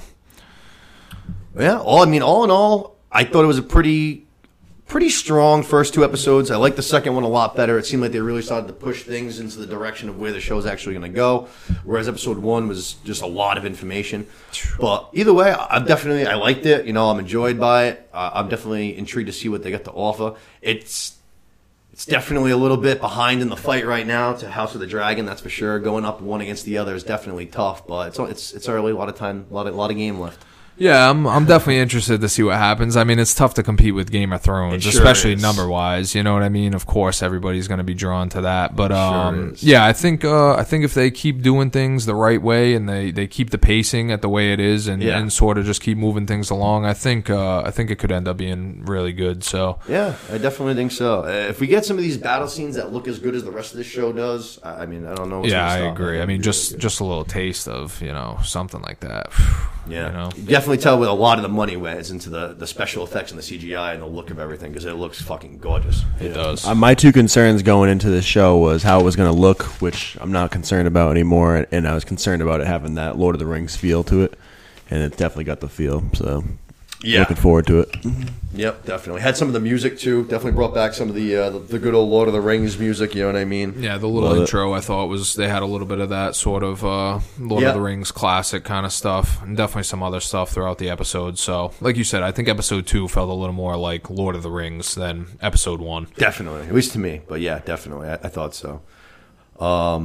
Let's friggin' keep the pace going here. We're having a good show. Let's keep it moving. We're going to go through She-Hulk as fast as we can, and then we are going to dive into House of the Dragon. She-Hulk, episode 3 this week. The People vs. Emil Blonsky. I got to say, this was, I think, my favorite episode so far of the 3, which we're going to have Seth in next week, and I'm sure we can probably come back to this, but he told me that this was his least favorite episode so far. He really didn't like it. Yeah. Really? You didn't like episode 3? Did not like episode 3. So I'm surprised, Seth. I'm looking at you right now. Did you watch any of She-Hulk or no? I haven't seen any of She-Hulk. I haven't seen any of She-Hulk. We're going to go through it pretty quick, but I've been listening to all the recaps though, so I feel like I'm pretty well. I know what's going on in the show. Did you like this week's episode, Lewis? Yeah, I thought it was good. I thought it was pretty funny. I liked all the cameos as well. So. Yeah, the sitcom promise that they made, the show was going to be very sitcom-y, like almost 30-minute funny comedies. They're keeping that up because it's exactly what it feels like. It's a different feel for a Marvel show, definitely. But I'm enjoying it. Was this the one Meg Thee Stallion was in, or was that last week? So we're definitely going to get into that a little bit, because I thought Marvel did the perfect job of trolling like everybody. Okay. Because they know what they know what a lot of their fan base is. It's a lot of trolls, it's a lot of douchebags, which they're actually also going to make fun of in this episode, which I love. But they put out there that they're going to have Meg Thee Stallion, and they know everyone's going to be like, what the fuck, Meg Thee Stallion in the Marvel MCU? That's how I was thinking. What a fucking lame fucking thing. We have Megan Thee Stallion. I was just like, whoa. It Way they so random. incorporate her into the show is fucking hysterical, and it's genius, and it worked perfectly. I love it. And it was great. Good. So let's dive in. Right away, we open up high security prison that Emil Blonsky, aka Abomination, is being held at. And we saw that in the end of last week. He breaks out, which we saw that scene in Shang-Chi. He's fighting Wong. But he's actually returned to prison on his own free will. It turns out that he didn't actually break out of jail at all. He was basically forced to break out of jail. Wong shows up. And he says Wong shows up, the Supreme Sorcerer Wong, and he basically said, hey, you're coming with me, breaks him out. He was forced to leave. And basically he wanted him to be good competition, so that way he could be a good Sorcerer Supreme, was his reasoning behind breaking him out. Right, yes, that's right. Wong needed a good fight, basically, to prove his worth. But Jen, basically says, okay, I hear you. We're going to look into this. I'm going to find this Wong guy. She doesn't know who Wong is yet. But then, as she leaves the high security prison, she has her first fourth wall break of the episode, which was my favorite one so far. We just mentioned Wong. She goes, all right, I know what you're thinking here. This isn't going to be one of those cameo shows. And then she pauses and she's like, except for, Mark Ruffalo in episode 1 and Abomination in episode 2 and now Wong. All right, just don't forget whose show this is. Yeah. I thought that was very, very funny. I liked that a lot. I like all these fourth wall breaks. I feel like they use them at the perfect times. And while she's driving, they do this awesome little flash to the news cameras, basically. And it's a couple of different news headlines. They're doing all these funny reads about She-Hulk. And then it goes to the comment section, and Marvel does their amazing job of trolling some of their own fans. But basically taking a bunch of tweets that you would see online. Like, why are they stealing the Hulk's powers and giving them to a girl? Why are we doing... if we're going to have a female superhero, can't we give her own powers? Just straight trolling their own loser fans. At least they know. In their face. At least they know. It was perfect. It was so funny. I was dying laughing. I literally fist pumped. I was like, there you go. I was like... Because there are so many of these fucking losers who are like... It's like She-Hulk was written in 1982. It's not like she was written 2 years ago. You know what I mean? It's not like they just stole her powers. Like, she's a significant figure in the comics. Like, pay attention. Do a Google search for one time. You know what I mean? But I thought that was hysterical. She ends up at a meeting at her boss's office. And Dennis, who we met back in episode 1, is in there. This scene I thought was hysterical. Dennis is low-key my favorite character in the show. This guy is fucking hilarious. Yeah, his ego is massive. It's so massive. He's basically saying that he's trying to sue for fraud. He was defrauded for $175,000. He was under the impression that he was dating Megan Thee Stallion. Turns out that it was not Megan Thee Stallion. It was in fact a shapeshifter from New Asgard who was just posing as Megan Thee Stallion. Who we see very shortly after. Her alternative form is this old woman, witchy looking, I don't even know how to describe Absolute lunatic. Yeah, very funny. Looks like something out of the Haunted Mansion or something like that. But I thought that was wicked, wicked, wicked funny. He's basically trying to find who's going to be his lawyer. They say Jen at first. He's like, no, I don't want her. I already know her. They bring in the other lawyer, and he goes, oh no, I can't have her. I can't be working with any tens when I'm talking about about manly stuff. She could be my next fiance, which I thought was hysterical. Guy just has unwavering confidence in himself. Thinks he can get any girl at any single time. But I liked Dennis a lot. Like I said, I think he's low-key already becoming one of my new favorite characters. Yeah, he's funny. He cracked me up a few times in this episode. A few different times. I don't know how big of a character he's really going to be in the show, but... No, it just reminds me of the paralegal friend. Just kind of like a side character who will fall in and out here and there and stuff like that. But I thought, like I said, that whole thing was wicked funny. And then from there, we finally get Wong. Wong enters right there in the meeting. Jen's like, all right, let's go out of here. Let's go, me, you, talk. Wong says exactly like what we said. Everything that Abomination said was exactly true. I broke him out. I needed to test myself to prove that I could be Sorcerer Supreme. And I actually also offered him a home at Kamatage. And he was like, nope, I got to go back to jail and finish my sentencing. Just showing that Emil Blonsky is really a reformed man, a new guy. You know what I mean? He's not the same villain that he once was. A couple funny things that happened there, too, was Wong suggesting basically that he was like, I'm not erasing everybody's memory again. Yeah. He's like, no, I didn't want you to do that. And then what does he do? He goes, all right, I'll send it to the mirror dimension. No, the shadow dimension. It was just like, I like all these references to things that we just saw in other movies. That whole thing I thought was very funny. What do we do from there? We saw the shapeshift. We go back to so we go from the high security prison. And unfortunately, I was wrong. Last week, I was so sure that this reference that Emil Blonsky has, that Abomination has, to his 7 pen pals, his 7 soulmates, that was going really to be a reference to the Thunderbolts movie. It turns out, nope, they're just 7 pen pal soulmates, all dressed up like angels in white dresses, all there for his hearing, cheering him on, just cheering him on, clapping and giving him the googly eyes. Oh, it was hysterical. I was kind of happy to be wrong just because it was so funny, but I thought for sure that was a tie-in to the Thunderbolts movies, like I said last week. I thought for sure. I was shocked. But basically, Jen explains that Abomination came back on his own free will. He's a new changed guy. If he gets out, he has his own little piece of land. He's going to open up his own meditation retreat with the funding of his 7 roommates, which I thought was hilarious. And then Abomination, to basically kind of double down that he is reformed now, turns into Abomination on command. Everyone gets scared for a second. And then he's like, guys, it's fine. Relax. Shrinks back down to size again. And then Jen's like, hey, look it. He just did that just now. He could have escaped here anytime that he wanted to. And he literally chose not to. If that's not showing reform, then I don't even know what the fuck is. So it turns out they end up getting Wong to come in too. They bring him in as a witness. Wong again corroborates the entire story. He broke him out. It was all his doing. He came back on his own free will.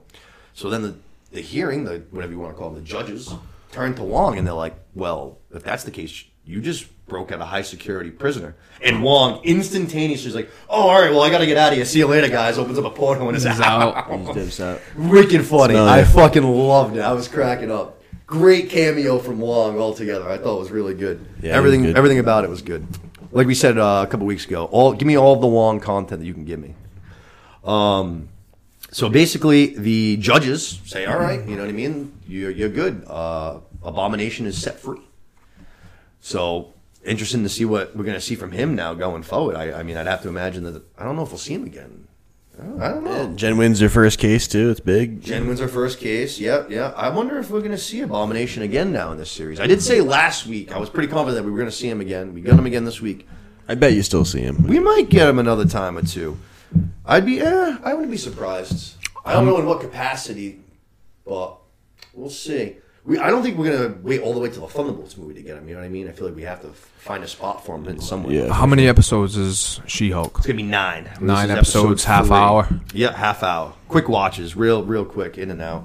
Yeah, it's not too bad. No, it's easy. They might not even be a half hour, too. It's usually like a little bit short. Yeah, because of the credits and everything. Yeah, it's probably like 20, 25, 26 minutes a pop. From there, we go to the bar. She is at the bar with her paralegal friend, whose name I cannot remember, and Dennis. Oh, no, not Dennis. I'm sorry. The other lawyer. The lawyer that Dennis goes to. Yeah. They have the next fourth wall break, which I thought was funny because now we're taking out 2 storylines. We're taking Jen and we're taking the shapeshifter, Megan Thee Stallion, and we're gonna put them together. And basically, Jen is just like, all right, like I know this Dennis guy. Like I used to work with him, and like he is a fucking lunatic. He has so much confidence in himself. He's a nut job. He used to talk to us about his sex life all the time. He definitely believes he was dating Megan Thee Stallion. So the lawyer right away is like, that's music to my ears. Will you say that on the stand, please? And sure enough, that's exactly where they jump to is the courtroom. Jen's on the stand, and she says that exact thing. Like, this guy is so delusional, so full of himself, has the biggest head in the entire world. He absolutely thinks he was dating Megan Thee Stallion. And sure enough, the judge is like, all right, like, closed book. I guess we're done here. Like $175,000 to this guy for fraud, and then gives the shapeshifter 60 days because she impersonated the judge earlier in the episode, which I thought was pretty funny. And then we also have Megan Thee Stallion in the actual courtroom just cheering on Jen, which I thought was again wicked funny. I just thought that was such a funny way for Marvel just to basically like throw the middle finger up. It's just like, yeah, here she is again, guys. She's not done, and we're gonna see it one more time still. So, I don't think that's I don't think we'll be seeing Megan Thee Stallion again after this episode. Yeah, I hope not. Her joining the MCU, I think, was this one episode. Like I said, I thought they did a fucking hysterical job at it.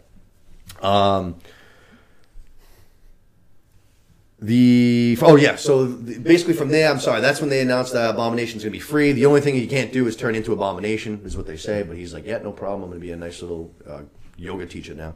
So he's all set. And then we go to the last scene of the show, which is Jen. She's just won her case. She's feeling good. She's walking home. She's getting out of her car. She's walking into her apartment, and she gets jumped by 4 guys who got some very glowy, magical-looking ass weapons. And she forgets for a second that she's even a superhero in She-Hulk. She's like in her actual Jen form, and then she's like getting jumped. She's like, "Oh, wait a second! Like, I'm She-Hulk." She flips the switch, kicks the 4 guys' asses in like 2 seconds. The 4 guys seem like just total morons. Yeah, absolute schmucks. Reminded me of what is it? From Hawkeye. There, what do they call the suit jacket guys? I can't fuck the Jumpsuit Mafia. The Jumpsuit Mafia? It might be. I think it was. I think it was the Jumpsuit Mafia. I think it was what they were called. Those guys were all morons too. But instantly reminded me of those guys. They hop into a van after getting their ass kicked. They call their boss, who I'm assuming we're going to learn about sooner or later. I have a feeling the boss is going to be someone we know, and probably is Kingpin, which might be why those guys reminded me of one another. Kingpin was also their boss, and we know he's going to be in this series, even though he sucks. But that was pretty much how that episode ended, which I thought was a good good ending. We finally saw She-Hulk do some action for the first time, aside from fighting, Bruce. She literally fucked those guys up in 2 seconds. I think we're probably going to get a little bit more of that now in the later half of this show. You know what I mean? I think we're getting into some more action. Yeah, I've been enjoying the show. I think it's been funnier more than anything. It's been very sitcom-y. Definitely. But now that we had kind of like a little bit like an actual established bad guy of some sort, I think now we're going to start to do more of the story aspect of the show, that wherever we're going to go. Like, we know we have Daredevil coming in and shit. So, which that would also tie in that. If it is the Kingpin who's in charge of these guys, New York, Daredevil, New York. Like, why is Daredevil actually coming to the West Coast at all? The show takes place in L.A. Makes sense. So, it definitely would make sense for the Kingpin. That whole thing would tie together, which maybe we'll see some of that next week. And then the only thing after that was the after credit scene, again used for pure comedy, and as another middle finger to the Marvel fans. We just got Jen and Megan Thee Stallion. They're back at her office. I guess she's signing Megan Thee Stallion to be her client. She's going to be her official lawyer. And then they start basically just twerking it out. And then a very funny line that I thought was just funny. Booty popping. I thought the very last line of the show was pretty funny. Megan Thee Stallion goes, "You're so much funner than my last lawyer." And she just goes, "I will kill for you, Megan Thee Stallion." She's like, "Yo, settle down." But I thought the whole thing was very funny. Like I said, I thought they did a great job of bringing in Megan Thee Stallion when they knew people were going to be pissed about it, and they did it in a way where they don't actually have her be like an actual character. It's like she's a superhero or some shit like that. Just kind of seemed like more of a one-off to me. But yeah, for sure. Altogether, very funny episode. Like I said, I think it might have been my favorite one. I enjoyed it a lot. Probably because Wong was in it. Give me all the Wong. I love him. But that is episode 3 of She-Hulk. Episode 4 on Thursday. Looking forward to that. Make sure you guys keep up with that. And then let's get into the juice. The end of the last thing we got. Hot D. House of the Dragon. Episode 3. Second of His Name. This was, I thought, a pretty banger of an episode. I was a big fan. I thought I still liked. I think the pilot. I think the pilot was still my favorite, but I think this I liked more than last week. I think this is my second favorite one. Yeah, I agree with you there. Had 2 different sequences of pretty damn good action, pretty fucking awesome action scenes, and then I think a lot of the typical Thrones in the middle, a lot of chess piecing, a lot of conversing, a lot of character building. I thought it made it basically a really good Thrones episode, like well rounded. You know what I mean? Yeah, I liked it. I like how they're pacing things too in this show. Like, we're not getting any unnecessary information. We're finding out all the major players right away. We've got a couple time jumps in there because what was this, 2 years now? So it seemed more like 3. Yeah, probably closer to 3 years. It's his second name day. Yeah, he had to. They had to be pregnant for birth, a good 9 months. So exactly. It's probably pretty close, if to not 3 right years. on 3 years. Yeah, so I like the way they've been doing this a little better than first season of Thrones. Like you said, there's no wasted scene. There is no time in this show to like run to the bathroom and take a piss. There's no time to check your phone and send a text. Every single scene, every single word, it seems like, is kind of important. It's all very big. They're not wasting any time. No. It's just go, gotta lock it in. Go. And I agree. I love it. You know what I mean? I love how fast we're moving. I think that we were talking with Luke, when exactly are we going to get to the Dance of Dragons? We know that that's going to be the big building point of the show, what we're going to be getting to. Right. And it seems like we were saying it might not get to season 2. I don't know. We might get there. We might see a little bit in season 1. You know what I mean? Maybe the start of it, and then it'll really develop in season 2. But because he said, I think he was saying it's like a 28-year, right? Or it's like 20, to get to the events. Yeah, it's like 28 years. That's what I thought. I remember him saying. So yeah, I'm interested to see because I'm assuming they're gonna have a couple seasons. Yeah. We already know the second one's greenlit for sure. That one's already in production, the beginning of phases of production. They just greenlit it. But I would imagine it's going to be probably like 4, maybe 4 or 5. We'll see. You never know. Obviously, you don't want to do what you did with Game of Thrones, too. You always want to end on a high note. You don't want to run too long, especially when we have so many more shows coming. It's not like this is the end-all, be-all. We know there's so many more shows. So right. It's like, end on a high note, keep and just happy, keep it going. Exactly. Just get to the next show. I don't even think Thrones, I don't want to get too distracted, but I don't even think Thrones was drawn out too much. I thought they drew it out too much in the beginning, and then they tried cinching everything together too quickly. It ruined everything. Yeah, exactly. I would have been fine with I would have been fine with a couple more seasons if you there's so much full stuff. Seasons, there was so much stuff that they did that was like, wow, I can't wait to find out what happens there. I can't wait to find out what happens there, and then there was just no payoff in the end. Yeah, no, they did a bunch of storylines that they just never finished. They just didn't bring to fruition. It's tough. So let's dive into things. Spoilers alert for Hot Dragon. Spoilers. Episode 3.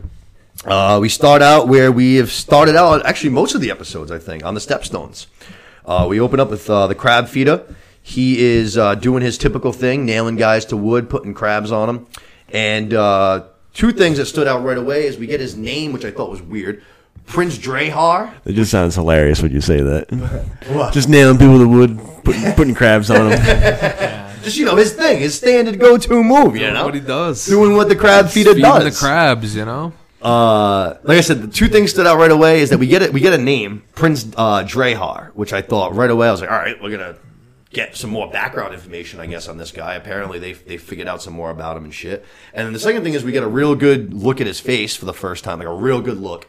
And right away, I thought his mask looked like a Son of a Harpy mask from Game of Thrones. Saw that today. And in the after show, the production confirmed it. So I was like, all right, word, it is a Son of a Harpy mask. Yeah. So I was like, that's interesting. I didn't even know reeling you right back in. You know what I mean? Yeah. Reeling you right back in. Yeah, no kidding. Yeah, so we'll get into that. I have no idea. I didn't even know I thought the Sons of a Harpy were like a new thing kind of in Game of Thrones. You know what I mean? I thought they formed basically to fight Daenerys Targaryen. Apparently not. Clearly they've been around for a little bit longer than that. You know what I mean? They must have some kind of power in the free cities. You know what I mean? It must be a little formation or something like that.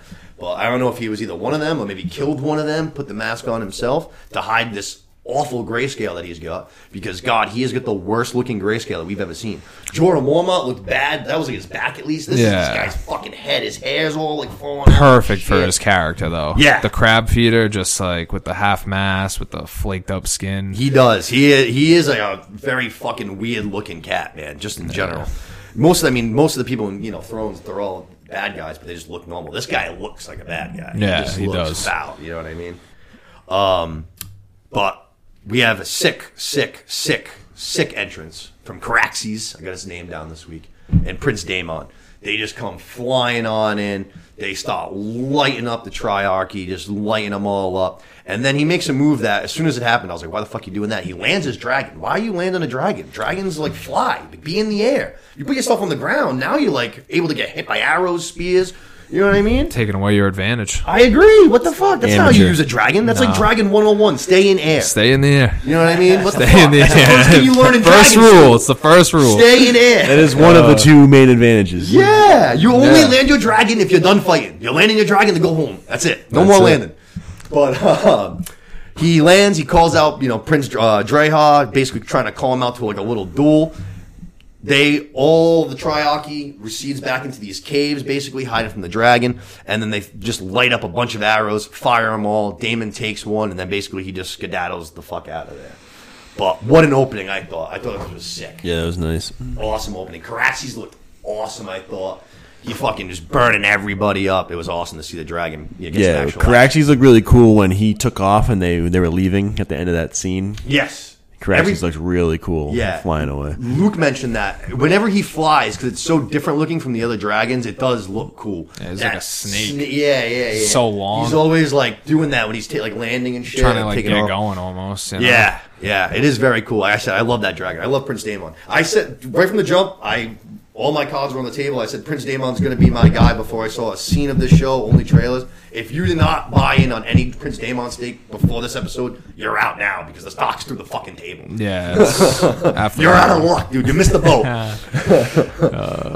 From there, we go to our time jump, basically. So we find out we're 3 years in the future now. We are on a hunt, very reminiscent to King Robert's hunt, I thought of right away. Yep. But we are on a hunt with, like, basically the king's whole orchestra, all of the ladies of the court, all of his hand, his law, what is it? Law, I can't even think of it. I can't even think of the word of it. But, you know, all of his guys are there with him. Master of Law, thank you. There you go. Hand of the King, all those guys. They're all there. They're celebrating the new baby. The king, Viserys, and Alicent already had a child. Aegon II. It is his second birthday. And Alicent is very pregnant again. His second name day. Second name day. And we find out, like I said, Alicent's very, very, very pregnant. The king is being told about the problems on the stepstones, basically that King Daemon and the Sea Snake have their hands full, that things aren't going very well. It's been 3 years that they've been at this war for. You would have thought this would have been kind of an easy thing for them to take care of, but clearly not. And the king, as he's done this entire show so far, just brushes it off again. And it's just like, it's been 3 years, they can wait 3 more days. He's very reactive, I feel. Everything he does is after the fact. It seems like everything is about him and his stupid little fucking ceremony and his stupid kids. That's all he cares about, is him and his boys' birthdays or his boys' fucking parties or his boys' hunts. Yeah, the king's straight chilling. It's unbelievable, man. He just doesn't, he's just not a good king, which Prince Daemon said himself. He's never been good at it. He said, being king. My first thought after, the initial thing about him brushing it off was, I was like, we just did a 3-year time jump. Like, I can't believe this guy's even still, like, walking around. Like, I thought at this point that these infections would have fucking just crippled this guy. Yeah, I was thinking that might have progressed a little faster, the infections. Yeah. I mean, later in the episode, I think you see he loses we are going to 2 digits. Yeah, so. Down 2 digits. Yeah, so. But yeah, he's weak. Hasn't rode a dragon since Balerion, right? Yep. It's been a while. Yeah, I mean, he hasn't really had to. Obviously, when the king, there's no war times. The king's kind of, at peace. He should just be there, kind of ruling, doing his thing, taking care of the High Council. I just think that'd be something, you want to go out, flex your muscles a little bit every now and Plus then. I just feel like let it's everybody fun. know, Yeah, I hear you. But yeah. You never know, like, if someone's, if there's spies lurking or something like that, you go out for a little ride, the spy sees it, he tips off this guy, he sees this guy. Next thing you know, an arrow catches the king when he's least expecting it. You know what I mean? It's a long shot, but I don't know about. You're scared. Yeah, you don't like to have the king roaming around. You know what I mean? That's fair. You don't like to have the king roaming around. But he is asking everybody in the entire room where Rhaenyra is, and of course, nobody knows. No one can find her. And it turns out that she is at the Weirwood Tree again, being a typical teenage girl. She's got her, what I guess you can consider as an iPod, playing on repeat the same song over and over again. By an iPod, I mean just this poor musician, this one singular musician who is just forced to play the same song over and over again. He pleads to play something else. She's like, no, again. Which I thought that whole thing was very funny. Alicent, the queen, shows up, and we have our first conversation between them with their new power dynamic of her being the queen and kind of her stepmother. And she tells Rhaenyra that her presence is wanted. The king wants her, to go on the hunt. Rhaenyra's like, fuck that. I want nothing to do with that. And then basically it's like a little power struggle. There's a little power struggle that happens. Like, the queen's like, all right, musician, get out of here. I got to talk to, Rhaenyra. Rhaenyra's like, no, stay. And she's like, nope, your queen demands you to fucking leave. Yeah, it makes just like your queen. Yeah, exactly. It's like, all right, you know what, dude? You're really going to fucking do that to me? Like, we were friends, 3 years ago. We were tight. Now you're going to fucking stop pulling this shit with me. Yeah, you're going to start pulling the queen card? Yeah, I'm here sulking, writing in my journal, listening to my favorite song. Can you fuck off? But basically, she says that the king's, requested her to be there. So she's like, all right, well, if the king demands it, fine, so be it. So we go onto this little ride, a little chariot, basically. And the king mentions for the first time, which is going to be a popular thing in this episode, but he mentions the idea that Rhaenyra has a duty, and that is to marry. That's part of being, a king or a queen, is you have to continue the line. Yeah. I'm single. It's also obviously a great way to bolster your family and add strength, you know what I mean, with alliances. So it's something that even if you don't want to do, which she makes it very clear that she does not, it's something that you kind of have to do. And you can tell right away that, she's not interested by it. And he mentions, again, the idea of, having a child, which she right away, her face is just like, ew, gross. Allison's like, it's not so bad. It's fine. The first kid came out like no problem. It'll be pretty easy. But they go from there. They get to the actual, whatever you want to call it, the circus. King's Woods? Is that what it's called? Yeah, the Kingswood. Yeah, basically their huge tent where they're going to be staying during this hunt here.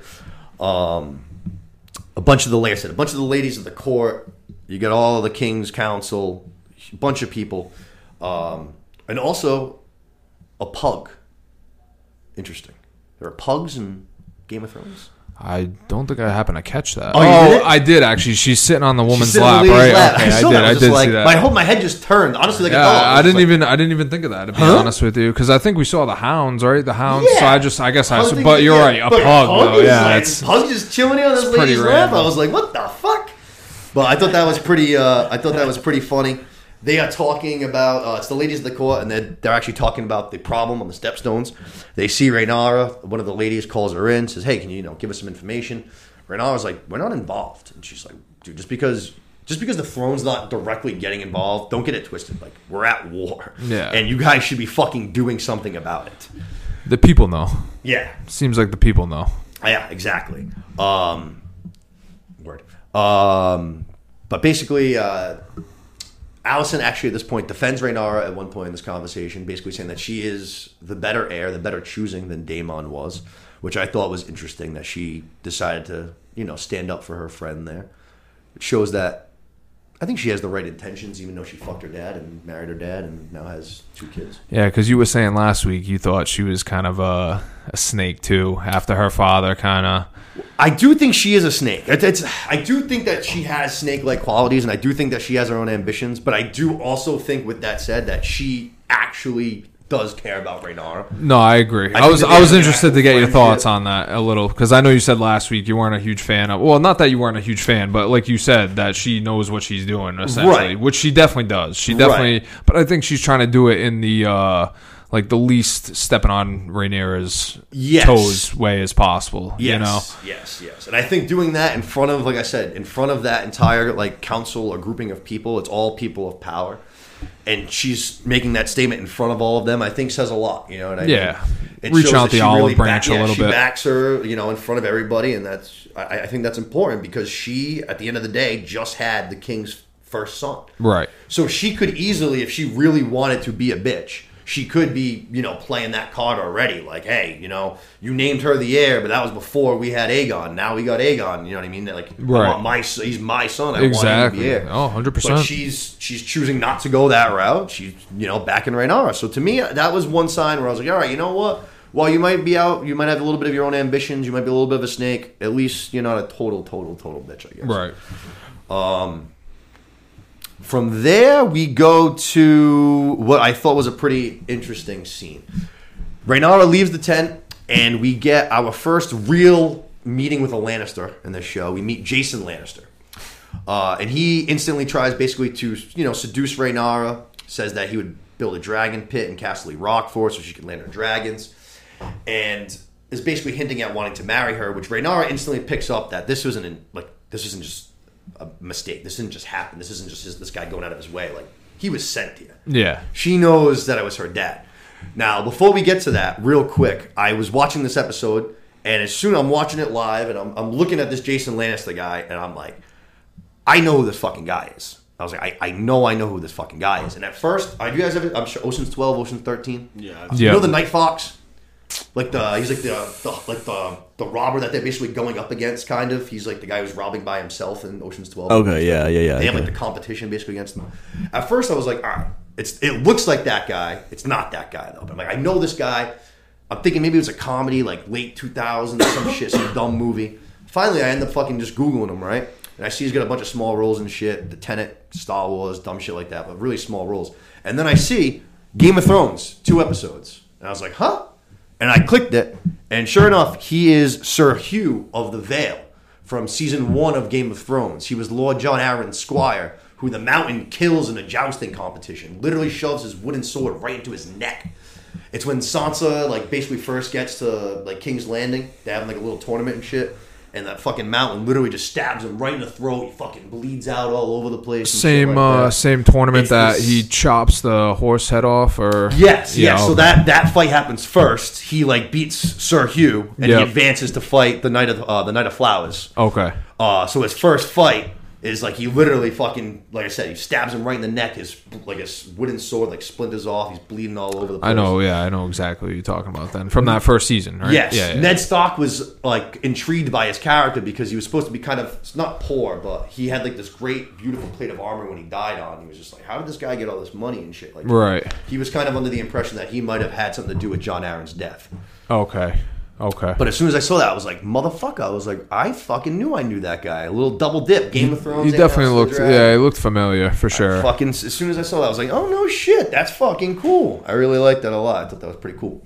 But like I said, so Rhaenyra's pissed. She goes back into the tent. She fucking goes right up to her father. She's like, is this all I am to you? You know what I mean? Like, you just fucking, like, now that you have your son, you got your new heir, am I just some piece that you're going to basically wet off to try and get some armies and, you know, some gold or whatever? And this is in front of this entire tent of people, the whole orchestra of people, and they start really going at it. And fucking Otto realized, you know, Otto's kind of like, yo, like, there's people watching, you know what I mean? Like, let's not fucking do this here. But basically, the king is like, yo, you got to marry at the end of the day, no matter what. Like, that's the end of this conversation. You got to fucking marry. And then from there, Otto, trying to basically calm the scene, transitions real quickly and says that the guys that are out hunting for you, trying to find you a nice little name day gift for your son, just spotted the White Hart, which is basically a fucking big-ass white deer, which if you're into, like, Norse mythology and shit, it's a huge thing in Norse mythology. It's like the god of the woods and things like that. But they take it as like a sign. They say it used to be the sign of royalty before the dragon was here. And they take it as like this sign for Aegon. That they find it on his name day during his hunt. It's got to be a sign that, you know, he is born into royalty, basically. That Otto, he should be the heir. Otto seems like he's playing that up a little bit, too. Definitely. Heavily, you know. Like, kind of like, this is something special, you know, getting in his head a little bit. Absolutely. So Rhaenyra kind of hears this. She's probably annoyed by that too, because again, she's like, all right, I'm trying to be overlooked again for like the 50th time. She takes off, grabs a horse. Christian Cole follows her. They have a wildly fast horseback chase. I was thinking that the whole time. I was like, wow, these got fucking hauling. I was like, oh shit. Somebody falls right now. They're fucked. This is a little bitch. If she falls, she's done, dude. But you know, eventually he ends up catching up with her. She relays the entire story of what happened with Jason Lannister and how her dad's basically just trying to, you know, get rid of her and why she's upset. And, you know, Cole is able to, you know, calm her down, make her feel better, and thanks her for everything that he has, because at the end of the day, if she didn't choose him in episode 2 to join the Kingsguard, he wouldn't have all the things he's got. He said that it's the highest ranking that any Cole has ever had, so you can tell that he is definitely very much tied to her. Even though he's a member of the Kingsguard, it seems like his loyalty is definitely with her. Like a little Jorah. Yeah. Like a little Jorah comparison, him and Daenerys, you know, Rhaenyra's kind of got her right-hand man now, you know. Yeah, no, I don't mind that at all. I kind of like that. I definitely kind of like that. A little bit younger, definitely a lot better looking, that's for damn sure. Yeah. But I liked that scene a lot. I'm interested to see more of the two of them. I don't know. I don't think that's going to... Even though there seems to be this romantic thing there, I don't know if it's going to get that way. He seems like a man of his morals, and that's Kingsguard, you know what I mean? No, there's none of that allowed. So I'm interested to see what's going to happen between the two of them. She's got a couple different interesting relationships. Allison and her in the first episode kind of seemed a little flirty. Her and Damon seem a little flirty. Her and this guy, Christian Cole, seem a little flirty. So definitely. I'm interested to see what she ends up... You know, who she ends up kind of picking. Yeah, exactly. Where she ends up falling. Right. And now we have all this talk of marriage, and the king said he's getting all these proposals from all over the land. You know what I mean? Every which way and that. Everyone's trying to marry this girl, which obviously she's the heir to be. You know what I mean? Who wouldn't want to marry So, like I said, Cole's able to calm her down, set that straight, and then we go back to the feast, and the king is very drunk, which he also looked just a little delirious. I don't know if that was just from the booze or maybe his infection was actually starting to maybe play a little bit of a role. Seems sick, yeah. That's seems like he's sick. That I sort of it's like too. Out of it almost, you know, like he's kind of like doing like the fucking head bob. Not looking so hot. He just doesn't seem like he's with it right now. You know, he's got looking like me on a Sunday when I start drinking at noon. Yeah, sipping the sangria. Yeah, exactly. Nectar of the gods. Exactly. But yeah, like I said, he's not looking too good. But Jason Lannister comes back. He makes his second appearance. He brings the king a gift, this magnificent hunting spear, which is a nice gesture. But then he follows it up by putting his foot right in his mouth. Basically says that he would love to marry the Princess Rhaenyra. It'd be a dream of his. And she could take up her new seat on Casterly Rock. And the king's ears perk up. He's like, why the fuck would she go to Casterly Rock? And he's like, well, I assumed because she wouldn't be the heir anymore, which would not make her, the heir to the throne, the Queen of Dragonstone. Because whoever the heir is the Prince or Princess of Dragonstone. Those things are correlated. Okay. So... he assumes that basically what he's saying is, I assume that you were going to be making Aegon your new heir and taking it from Rhaenyra, which infuriates the king right away. Just like you happy to see that. Yeah, me happy too. To see that a little. I agree, definitely, because no one. It seems like every chance that someone has to basically like stand up for her or show her any respect, they all pass on. Yeah. So it's good to finally see. I agree, a sign of the king standing up for her, or anybody standing up for her, really. But basically, he says, all you lords, I didn't just name her the heir just to make her heir. She is the fucking heir. So you guys would do well to remember that and do well to fucking respect that. Right. And basically, wipes, get out of here. Get out of my face. You pissed me off kind of a thing. And then Otto comes up to him and he asks him what he thinks of Jason Lannister's proposal. He basically says that Jason Lannister sucks. And then Otto says that he has a proposition for you. How about we betroth her to somebody else? And as soon as he said this, I don't know about you guys, I swore to God I thought he was going to say himself. I was like, you are not going to suggest yourself, you son of a bitch. I would have hated that. Oh, dude, I thought for sure he was going to do it. Between, how they already mentioned a few times now that he lost his wife. Yeah. I was like, okay. You know what I mean? I was like, you're trying to fucking weasel your way in, dude. I know what you're doing. I know what you're doing. I mean, that would have been a power play, though. For him to just be like, I'll take, that's like, you know what I mean? Yeah, offer to marry the king. Yeah, exactly. Offer to marry the heir, basically. It's just my, yeah, just like, he just took a shot right there, Yeah. But it turns out I was wrong. He has an even crazier idea, actually. If you thought that betrothing King Viserys to a 12-year-old last week was a little crazy, Otto suggests that we betroth Princess Rhaenyra to her 2-year-old half-brother Aegon. Wild. Yeah, it's wild. You got to remember when you throw Thrones on, you got to be like, all right, we're in a different world now. You ain't kidding. Yeah, I gotta remind myself sometimes. You ain't kidding. That's crazy. Obviously, being betrothed, that shit happened all the time back in the day. It doesn't necessarily mean it's not like we're actually marrying a 2-year-old right now, but we're just setting it up for down the road. But still, a crazy concept nonetheless. Yeah, your 2-year-old brother. 2-year-old half brother. Exactly. Yeah. It's not like I don't even know. That's the Targaryens for you. It was weird though, like the way that Otto presented it. He said like this would put an end basically to like those messages and stuff that the king's been getting for her hand and stuff like that. But it's kind of like, I don't know, like you're right, but why do you like kind of care about that? If you know what I mean, sort of. Yeah. I was kind of like, I don't know. I was he's like, always. Are you looking out for Rhaenyra's interest right now? Like this is a new thing for you. But I'm like, again, I'm thinking of everything with him through a magnascope. So I'm like, there's something I'm missing. I know you're up to something, you bastard. Yeah, I'm trying to think how that would even like benefit him. I guess if Rhaenyra and Aegon were married, other than obviously it would definitely strengthen his bloodline. Right. So if they're betrothed, that means that Aegon is in line to be king now because they're basically they're like co-heirs basically. Right. You know what I mean? If you betroth them, so now his grandson is now in line to be the king.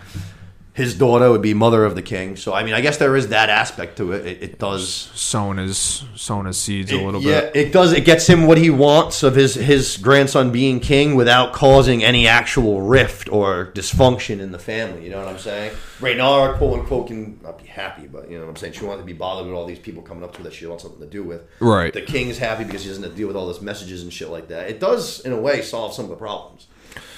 Might be the best idea he's had so far. It's probably the least scumbaggy idea he's had so far. I mean, at least marrying the 2-year-old half brother is the least scumbaggy thing. That's what you know where he's at. No shit, right? If that doesn't say what this guy is, then I don't know what does. Then we have, from there, the next guy that comes up is the only guy that seems like he's actually an honorable man in all of Westeros, in Game of Thrones or House of the Dragon. I finally learned his name this week, Lord Strong, the Master of Laws, and he's also the Lord of Harrenhal, I learned as well. But he comes and he offers the king some advice, and the king is clearly drunk, snaps at him for no reason. He's like, let me guess, you're going to fucking suggest your son? And he's like, no, actually, but thank you, but no. Actually, I think that I should suggest exactly what I suggested to you last week, which was 3 years ago. But I suggest that we join houses with House Velaryon. I suggest that you betroth her to, what is it, Prince Laenor? Laenor? Laenor. There you go. What it is. These fucking names, man. Oh, it's tough. Between that and Rings of Power. Oh my lord. I suggest you betroth her to Prince Laenor of House Velaryon. You know, obviously there's the problem on the stepstones, but for everything that I said to you 3 years ago for why you should marry the princess is exactly for why you should do this betrothal. Old blood, wicked powerful, wicked rich, control the oceans. It makes so much sense to join these houses and really strengthen that relationship. And it seems like the king finally actually appreciates some good, honest, truthful advice, because at that point he gets up and he kind of leaves. He's like, all right, I've heard enough of this shit. Gives the guy a tap on the shoulder, though, which I thought kind of was a nice little thank you. You know what I mean? It's nice to have somebody here who's actually doing their job honorably in the way that they should be. Not got their own fucking little shenanigans. Yeah, it seems like he's the only guy who doesn't have, looking out for his own interest. You know what I mean? Every time that they've asked him, he's been straight up about everything this whole time. He's not the Lord of Whispers, right? He is the Master of Laws. Okay. Master of Laws and Lord of Harrenhal. So there's no Viserys kind of guy right now. Not the Varys. king. Yeah, Varys. Varys. I don't think so. Me and Luke talked about that. I actually didn't think. I thought that Lord Varys was made up for him. That's what it seemed like in Game of Thrones. Like King Robert basically made the position and gave it to him because of the part that he played in the win in the war. You know what I mean? That's how I took it. I could be wrong. I think Luke said that there have been other ones in the past. So maybe it's just like a position that they don't fill all the time. Who knows? But I know that that's his job. I looked it up, was the Master of Laws, because I didn't know his name last week. I felt bad.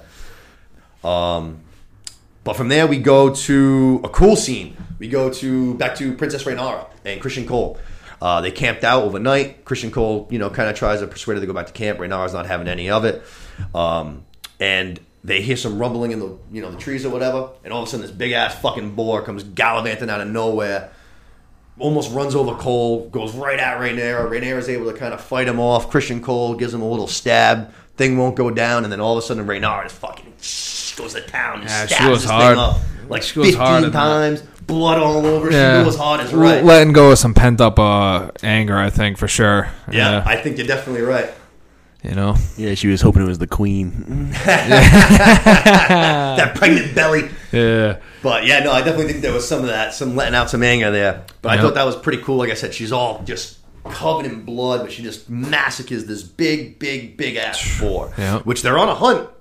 You know what I mean? So that's going to be a nice little prize for her to bring back to go King Dad there, get some respect finally. Exactly. Hey, boar's delicious. Show him how it's done. Yeah.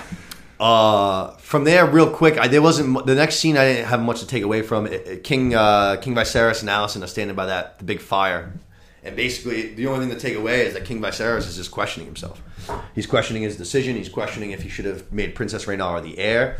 He had these dreams apparently back in the day that he was going to give birth to a son, and now, sure enough, that son is here, and he's questioning if he made the right call and if Aegon should actually be the heir, which again, like just lack of respect for Princess Rhaenyra. Yeah, I think that scene, the only thing I really got out of it was, like you said, him second guessing himself and almost like considering maybe I should make Aegon the heir. I'm so sick of this guy in his fucking dreams, man. I know that like the dreams have helped out the Targaryens a couple times before, but this guy just seems like he's so like he wants it so bad. You know what I mean? He's like, I'm a Targaryen. I can dream things. It's like, dude, it doesn't seem to be working for you because everything you dream is not working. I think that you're just you're chasing a lost cause. Yeah, he's forcing things. He is. Yes, that's a great way to put it. He absolutely is. Absolutely is. So then it turns out we go to the next day. We have trapped a deer. King Viserys is called into the woods. His team has, caught something. It's time for him to fucking finish it off now. To call this even a hunt is ridiculous, but he gets there and they have this massive deer. It's not the white heart deer, just a normal deer, but it's very big. And they have like 4 guys who all have this thing tied down, just waiting for the king to show up to stab it. Like, dude, you ain't hunting shit. No, that's booty. That ain't hunting. It's not Baratheon right there. Nah, Baratheon's no way. in the trenches right there. Yeah, that's why King Robert told everyone to get out of the way. Friggin' Sir Barristan Selmy says it. He's like, dude, he commanded us all to step aside. Like, he wanted to take it down himself. What are we supposed to do? The king's command. That's it. Yeah, no. But like I said, it's not the white hart. It's a regular deer. And when King Viserys sees it, I actually definitely took it. Like, he seemed like he was relieved, actually. It seemed like, from like we just said, in the last scene, he's questioning if he made the right call. It seems like him not getting the white heart was him almost feeling better about his decision. Like, if it was supposed to be Aegon, it would have been the white heart. That makes sense. The fact that it isn't, he almost feels like this second of relief, I feel like. It looks like that, at least to me. I agree. You kind of like almost like took a breath, like, all right, cool. Like, yeah. I think I did make the right call. You know what I mean? He also takes 2 like jabs at it, which I thought just kind of showed his like weakness again. Maybe not. I literally have it marked here. Just fuck this scene because like we talked about how Kalos nearly fainted during episode 1. While I didn't enjoy watching that or the maggots in episode 2, this scene was way worse for me watching. I don't like watching people hurt animals. Yeah, no, it's tough. It's like crying out. Yeah, exactly. Dude. It just seemed like I feel like it was a good little like metaphor, whatever it's called, metaphor, simile of him like he just can't get the job done. Yep. Like no matter what he's doing, it takes him two jabs at the thing to take it down. And like I said, he just looks weak. Like he doesn't look strong right now. I agree, especially when you have all these guys holding this thing down for you. You got the other guy. It's a free shot. Like, stab it right here, dude. Free shot. And even then, he still can't get the job done. This poor thing screaming in agony, dude. It's fucking ridiculous. But from there, we go right to the White Hart. We go to Christian Cole and Rhaenyra. They're on the edge of this beautiful little cliff, looking at the entire like Kingswood, and the White Hart literally just comes walking right over to them, which again has got to be a sign that she is the right one. She is the right choice. Yeah. The White Hart chose her. Definitely. Sign of royalty. It's definitely what she's not even out looking for him. You know what I mean? He comes, he finds her. You know what I'm saying? And she lets it go. Yeah, Cole pulls a sword. Like, not even really, just kind of like gets ready. Because obviously that thing's fucking huge. If that thing's a massive mantle, if it wanted to come at them, they're done. Yeah, 100%. It could have caused a problem. 100%. So Cole just seemed like he was. It didn't look he was going to go attack it. You know what I mean? He was just ready to defend. Right. Exactly. But she says no. It's all good, and sure enough, the White Hart just kind of walks off. But I thought that was pretty cool. I liked the storytelling that they did kind of with that. Like I said, the brown deer being kind of like that relief. Then Rhaenyra seeing it kind of shows that it's almost like confirmation for her too a little bit. She sees it and she's like, "No, just let it go. Like I'm good." You know, and that's when she finally goes back. Yep, because she's almost questioning a little, not herself, but she's questioning if they're like if she actually can do it almost. Yeah, like she asked Cole. She asked, "Do you think that the realm will ever accept me?" And he says they're gonna have to learn to, basically, which I think is a great answer. But it seems like she's already almost like everyone is giving her no respect for like 3 or 4 years now. Doubting herself a little bit. A little bit of doubt is probably starting to creep into that brain. Doubting whether or not that claim should be really hers. So yep. So I thought that was really cool. Like I said, we go to Otto being a scumbag. Otto is talking to his daughter Alicent, the queen. And he is basically telling her that King Viserys is never going to realize that he has to make Aegon the heir. That Westeros is going to collapse if Rhaenyra was ever to be made queen. Alicent again kind of defends her. She's like, Rhaenyra would be a good queen. He's like, doesn't even matter. She could be the second coming of Jaehaerys. It won't matter. If a queen's on the Iron Throne, it's going to lead to chaos. You have to convince the king to make your son the heir because he's never going to realize it on his own. Which, again, him just being a sketchy fucking sleazeball because he was basically given this task at the beginning of the episode by the head of Old Town. The head of Old Town literally, like, basically says, like, hey, you need to convince the king to fucking make Aegon the heir. And now he's just passing his dirty work off, you know what I mean, to his fucking daughter. Scumbag. And sure enough, where do we go right from there? We go to the king's bedchambers. And sure enough, Alicent is... Actually, this is the first time we see the king. He's sitting in his chambers. Alicent walks in, and the king's missing his two digits. Missing his pinky and his ring finger. Two fingers done. Gonzo. Oh, that thing again. Yeah, that's what happened to us. Oh, there you go. Oh. I got it. Yeah, real quick. Same thing that happened the other time, too. Oh, yeah.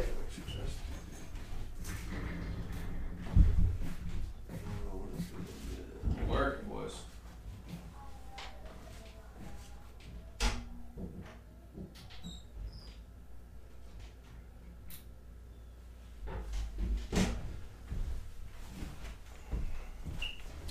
Some quick technical difficulties, but nothing that we can't handle. It's always right as we're getting close to wrapping up, too, isn't it? It's funny. It's funny how that works. Yeah. It's no big deal. We're still working here. We're figuring it out. I have no idea why it does that, though, randomly at that point, because it's got plenty of juice. Very strange. But where was I? Oh, yeah, the missing digis. Yeah, two fingers missing two fingers. down, which was the first kind of little sign of what we saw, like what this infection is actually doing to him. We haven't seen his back, obviously, in a grip. I'm really surprised the maggots didn't work. Yeah, I thought that was really good too. High-class medicine right there with those maggots. But Alicent, kind of breaks in the spiel right away like her dad just said. Brings up Rhaenyra, Aegon, who the heir should be, and then the king basically, says that he's just trying to help Rhaenyra, and the queen says that she will marry, she thinks, in her own time. She just needs it to be her decision, which seems, I would say, pretty accurate. That seems like who Rhaenyra is. It seems like if she can make the choice herself, if she finally is able to have some responsibility and something to do for herself, her own choice, her own power, that she'd be more into that rather than being assigned off to whoever, some douchebag. You know what I mean? Yeah. Viserys seems like he respects that too. Kind of says, Yep. that works for me. Yep. He does say that he wants his daughter to be happy at the end of the day, Yeah. Yeah. Nothing that he ever does in the show so far has seemed like he's not like honestly, in some way, kind of like a good dad. Like, it seems like he does want, like, what's best for right now. Seems like a good guy overall. He just isn't very... too good of a guy. Yeah, Sometimes you might be right. Good guys don't necessarily make good kings. No, that's facts. I mean? Good guy, not a good king. That's for sure. You got to have both hands to you. You got to have that stern fist. You got to have that nice hand. You got to be able to do it both. That's it. But the king shows her a letter from the Sea Snake's brother, and it basically is a call for aid. Prince Daemon and the Sea Snake are getting their asses kicked. They are running out of soldiers. They're running out of food. They're losing this battle, and they need aid. And Alicent is finally the guy. Now, we've seen 15 people bring up the Stepstones problem to the king, and he has brushed all of them off. And Alicent's the first one who was finally able to make him see reason, which I thought was actually pretty surprising. He finally, after Alicent talks to him, is just convinced that even though these two guys did this against his back, basically, he's going to help them out. So I thought that was, like I said, I thought that was interesting just because all these people, we saw the Sea Snake talk to him. He brushed him off. The Lannister kid talked to him at the beginning of this episode. He brushed him off. But Alicent, you know what I mean? Even though she's a young girl, she's only, 20 or something like that. She doesn't have any experience in being queen or anything. Seems like they actually have a pretty decent relationship, I guess. Seems like he actually takes what she says, you know what I mean? Definitely, obviously is attracted to her because that's who he ends up choosing to marry and have a kid with. And I also think she just puts it the simplest way. I think when the Sea Snake comes to him, he's sort of looking out for himself, saying, like, my stuff's getting destroyed. And then the Lannister comes out, and I think he's sort of saying, like, oh, I'm not really too sure if he's got any personal interest in the stepping stones. Right. But I just think that she just puts it simply, like, is it good or not for the realm to have this issue? And simple answer, no. You might feel good that these two guys that went against you got squashed, but then what happens then? The crab feeder is just going to keep. You think he's going to stop at the Stepstones? Right. It's just going to keep progressing. He's just going to keep working. It's just a problem that's just going to continue to get worse. You should deal with it now rather than later. You know what I mean? But like I said, I thought it was. Alicent had a good. Well, last week I was all against Alicent. I was calling her out for being a snaky bitch. I thought she had a good episode this weekend. Yeah, she was good. Aside from the power dynamic thing in the werewood when she was kind of being a little bit of a bitch. Aside from that scene, I thought she had a good episode. We go to our second to last scene, which is a pretty quick one. We're at the High Council chamber. It's just the king and Princess Rhaenyra, but he says to her that he is in fact sending aid to the Stepstones, which she seems like she's like pleased with, kind of like, all right, finally you're making a good decision. And she brings up the fact that she feels like she's being, sold off, just basically sent off, that she's going to be replaced, that he's just trying to get the highest bid for her now. And he says that is not the case. He swears on the memory of her mother that she is not going to be replaced as the heir. He says at one point he did waver, but he is past that now, that she is the heir. And he also says that you can choose who you want to marry. Go out, find who makes you happy, and make whoever you want your husband. Do you believe him? Because it seemed like when she turns around and walks out, he's a little stressed out. So I'm wondering, that scene of him at the fire made me think that he's seriously considering Aegon. And then he says that to her, and as she's walking out, he just kind of looks like, I don't know if he's still on the fence. Yeah. She might not be convinced herself, to be honest. She might not be believing everything. Yeah, I mean, I think swearing on the memory of her mother probably means a little something to her, I would hope. But that's kind of why I was don't know if I believe it. I mean, I think I do believe him. But, we'll see. I guess it probably would... It would depend a little bit, I guess, on who she decides to marry. What if she decides to marry fucking Prince Daemon? No, he might not be so cool. Yeah, it might not be so cool. That's agreed. That's fair. You know what I mean? Absolutely. So who knows?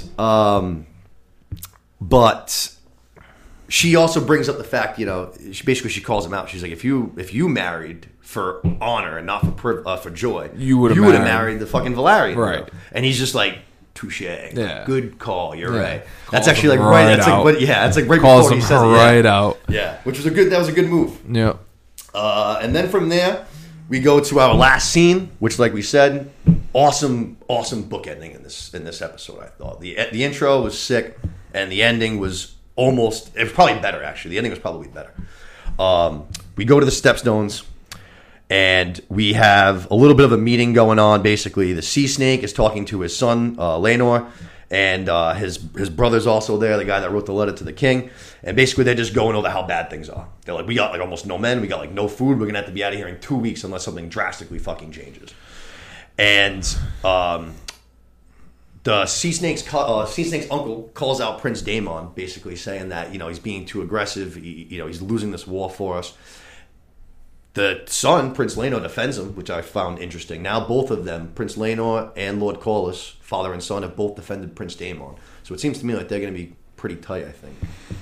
Seems like it. And he's got a dragon, too, right? Yeah, we're going to find that out in just a second, actually. But Prince Daemon arrives to the little meeting. You know what I mean? He strolls in. As soon as he gets there, a messenger comes up, and he gets word that the king is sending, I think it's 10 ships and 2,000 men to help him secure the Stepstones so that they can win this war. Trying to be a good brother, trying to help out the cause. And Prince Daemon is fucking furious. Yeah, pissed him right off. He's like, this son of a fucking bitch. I didn't ask for help. Why are you sending shit? This is my war to win or lose on my own. Lights a fire under his ass for sure. Sure does. He beats the messenger's ass to a fucking pulp. And then we see him rowing into the fucking mouth of the dragon himself. Right onto the shores of the the crab feeder. Right by himself, rolls right on in, waves a white flag, throwing up a truce flag, which right away I was like, I don't buy this for a second. And sure enough, the crab feeder sends out a few guys. He hands him his sword, and sure enough, it was all a ploy. He fucks him up real good. Stabs the first one with a dagger, gets his sword back, and then starts one of the most badass action scenes I think we ever seen in Game of Thrones. That run, I think, is so sick. Him just friggin' cutting, dicing, arrows cutting people flying down. All in. More guys are coming. He cuts through them. More arrows are flying. A lot of luck on this guy's part right here because he dodges about 2 billion arrows. Yeah, that was a little crazy. But, they say, it's part of the battle back then. You got to get lucky, you know what I mean, to survive. It's a lot of luck back then, man. A lot of luck. That's a fact. That's 100%. Hey, he zigzagged. He zigzagged when the... Rickon, Rickon. Straight line. Those serpentine patterns, man. Serpentine he didn't learn, patterns. clearly. But he ends up, just carving through a whole bunch of these guys, basically right up to the crab feeder's front door. He cuts through a bunch of his dudes when he finally gets caught and gets hit by like 3 arrows at one time. Yep. Takes cover behind this looks like a turned over ship, something like that. Gets completely surrounded on all sides. Things look real, real bad for our boy. I mean, charging in by yourself is not a great move, but then it turns out he wasn't by himself. The fucking cavalry comes in. Prince Laenor, like what Du said, on his dragon, comes in, fucking starts lining up the Triarchy. Beautiful little fucking sleight of hand, drag them all out, and then we hit them. The cavalry comes charging in, Sea Snake and all their guys. We have a sick little battle scene that I thought was really fucking cool, looked dope. Sea Snake can fucking fight, even though he's an older guy. That dude's got that big ass like mace spear. Yeah, he's got some crazy. Got the helmet on. Reminded me of Blackwater a little bit, like that kind of battle. Yeah. Like nothing like too long or crazy or anything, but something quick. Got the boys in there, a little tactical. Good. Yeah, I enjoyed it. It was quick, but after the Prince Daemon thing, when you put them together like that, it filled like 10 minutes, and it was a good scene. But Prince Daemon fucking sees like, hey, my boys are here. This is a fucking as good an opening as I'm going to get, even though he just took 3 arrows, goes charging into the fucking cave. And the only disappointing part, obviously, I would say about this episode is that we don't get to see what happens next. That was my But apparently, Daemon and the Crab Feeder have a little duel because he comes out of that cave just dragging the top half of the Crab Feeder's body. They cut him in half. Just cut him right in half at the fucking chest. Sliced him and diced him. The midsection. And just looks, gnarly, covered in blood. Yeah. Which, just like the last time we saw Rhaenyra, I don't know, coincidence? Maybe not, but you know what I mean? The last time we saw Rhaenyra, covered in blood from the boar kill. Now he's covered in blood from fucking the crab feeder kill. Destined for each other, those two. That's what I'm saying. Destined for each other. But... No, I think I agree. I think my only complaint was that we didn't see a little, Crab Feeder feels like he's been building a little momentum last few episodes, and we really only see him, for a couple minutes, and then Daemon comes dragging him out, which I'm happy that that's how they did it. As brutal as it is, he's cut in half, but it's like, we didn't get to see the actual fight between the two. Hands. Yeah, so and it's different than beheading someone. Like, he took like a chunk out of this guy, and it's like, so trying to make a statement. Yeah, he definitely got blood. Like I said, too, with all that blood, that he fucking probably slashed him a few times, all pouring all over him and shit. But an awesome, awesome, awesome scene to close out. I think it really fucking pushed things into the next direction, too, now, because, like we just said, he wanted to do that. Whether it was win or lose, he wanted to do it on his own. He didn't want any help from his fucking brother. And sure enough, he ended up getting the job done. Now I think he's going to be a little bit more cockier than he already is. You know what I mean? Yeah, I think he's got reason to be, too. Like you said, the Sea Snake supported him. The son, Laenor, supported him. So I think he's starting to pick up a little mo. Yeah, definitely. And like we keep saying, we keep trying to get the king to marry into this family somehow. If Daemon can find a way to really strike up an alliance with the Velaryons, but at the same time, they just fought a fucking battle with each other against these crab feeders, and they were really struggling to the point where they almost lost. You know what I mean? So I don't know. I'm kind of torn. I feel like part of that was that they were fighting on the crab feeders' turf a little bit. Yeah. Like the dragons were, like you said, they retreat back into the caves, so it's not really where the dragons are used best. So I think that had a little more to do with where they were fighting than what actually their strength could be. I also don't know, beside so we know that Daemon's in charge of the Gold Cloaks, was 2,000 strong, but is that it? Is that his entire army? You know what I mean? I mean, they haven't mentioned anything other than the Gold Cloaks, so exactly. I would assume that's what he's been rolling around with. Which, that's not that many guys, you know what I mean? I don't think so. It's not like it's this huge, huge military fucking formation that he's got out there. But it is intriguing to see them getting a lot closer together. I want to see where they go from here now that they've just taken care of this problem, the Stepstones. Does he just go back to drag? Actually, yeah. I wonder what happened to Dragonstone. He was holding that down, but now it's just been vacated probably for 3 years. Yeah, him and his girl. I don't know what's going on. We know Rhaenyra's not there. And then what's the other girl? Brothel girl? Yeah. I don't know her name, but she could be that Masera or something. It's possible. I'm sure we'll probably see something along that next week about where he's gone now. But I'm curious to see if he's going to go to King's Landing. If he's going to go fucking say, hey, King, did you see what I just took care of this problem for you, bro? Yeah. What's going on?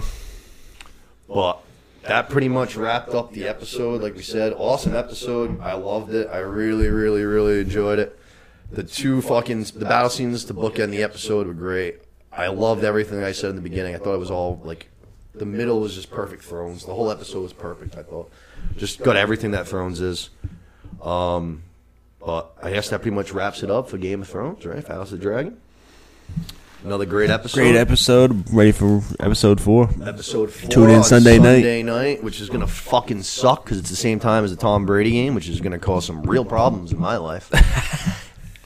But the Brady game. Not the Bucks, the Brady game. Yeah, that's what it is. Yeah, it's fair enough. It's fair enough. It's the Tom Brady versus the Dallas Cowboys. That's Tampa Bay Brady's. Yep. But hopefully we are going to be talking to you guys again on Sunday morning. Hopefully we'll be doing our next show. That'll be me and Los here. Hopefully doing our Cobra Kai recap for the first 3 or 4 episodes because we got that on Friday night. I'm super, super excited. Let's go. Cannot wait for that. Thank you guys for tuning on in again. Great show today. Another massive one. We hit so much shit today. A lot of stuff. From Rings of Power, She-Hulk. We hit it all today. House of the Dragon. Banger of an episode. I just ask that you guys, please, as always, share, subscribe, rate, review, comment, leave, tell your friends, tell your wife, tell your wife's friends, tell everybody. Like and share. And Ledoux, thanks for joining us this week. Appreciate you boys having me on here, hopefully looking forward to getting back on here again. Great first episode. I thought you did awesome, man. Thanks for coming in. Appreciate it. We're going to definitely have you on more again in the future. You're going to be helping us out with a few things, hopefully. So. Absolutely. Smash that like button, hit subscribe, ladies and gentlemen. These boys are working hard over here. Ain't easy. Thanks again for you helping out today, bud. We couldn't do the show without you. Glad to be here on the ones and twos, baby. And that's going to be a wrap for us, guys. Take it easy, and we'll talk to you next time.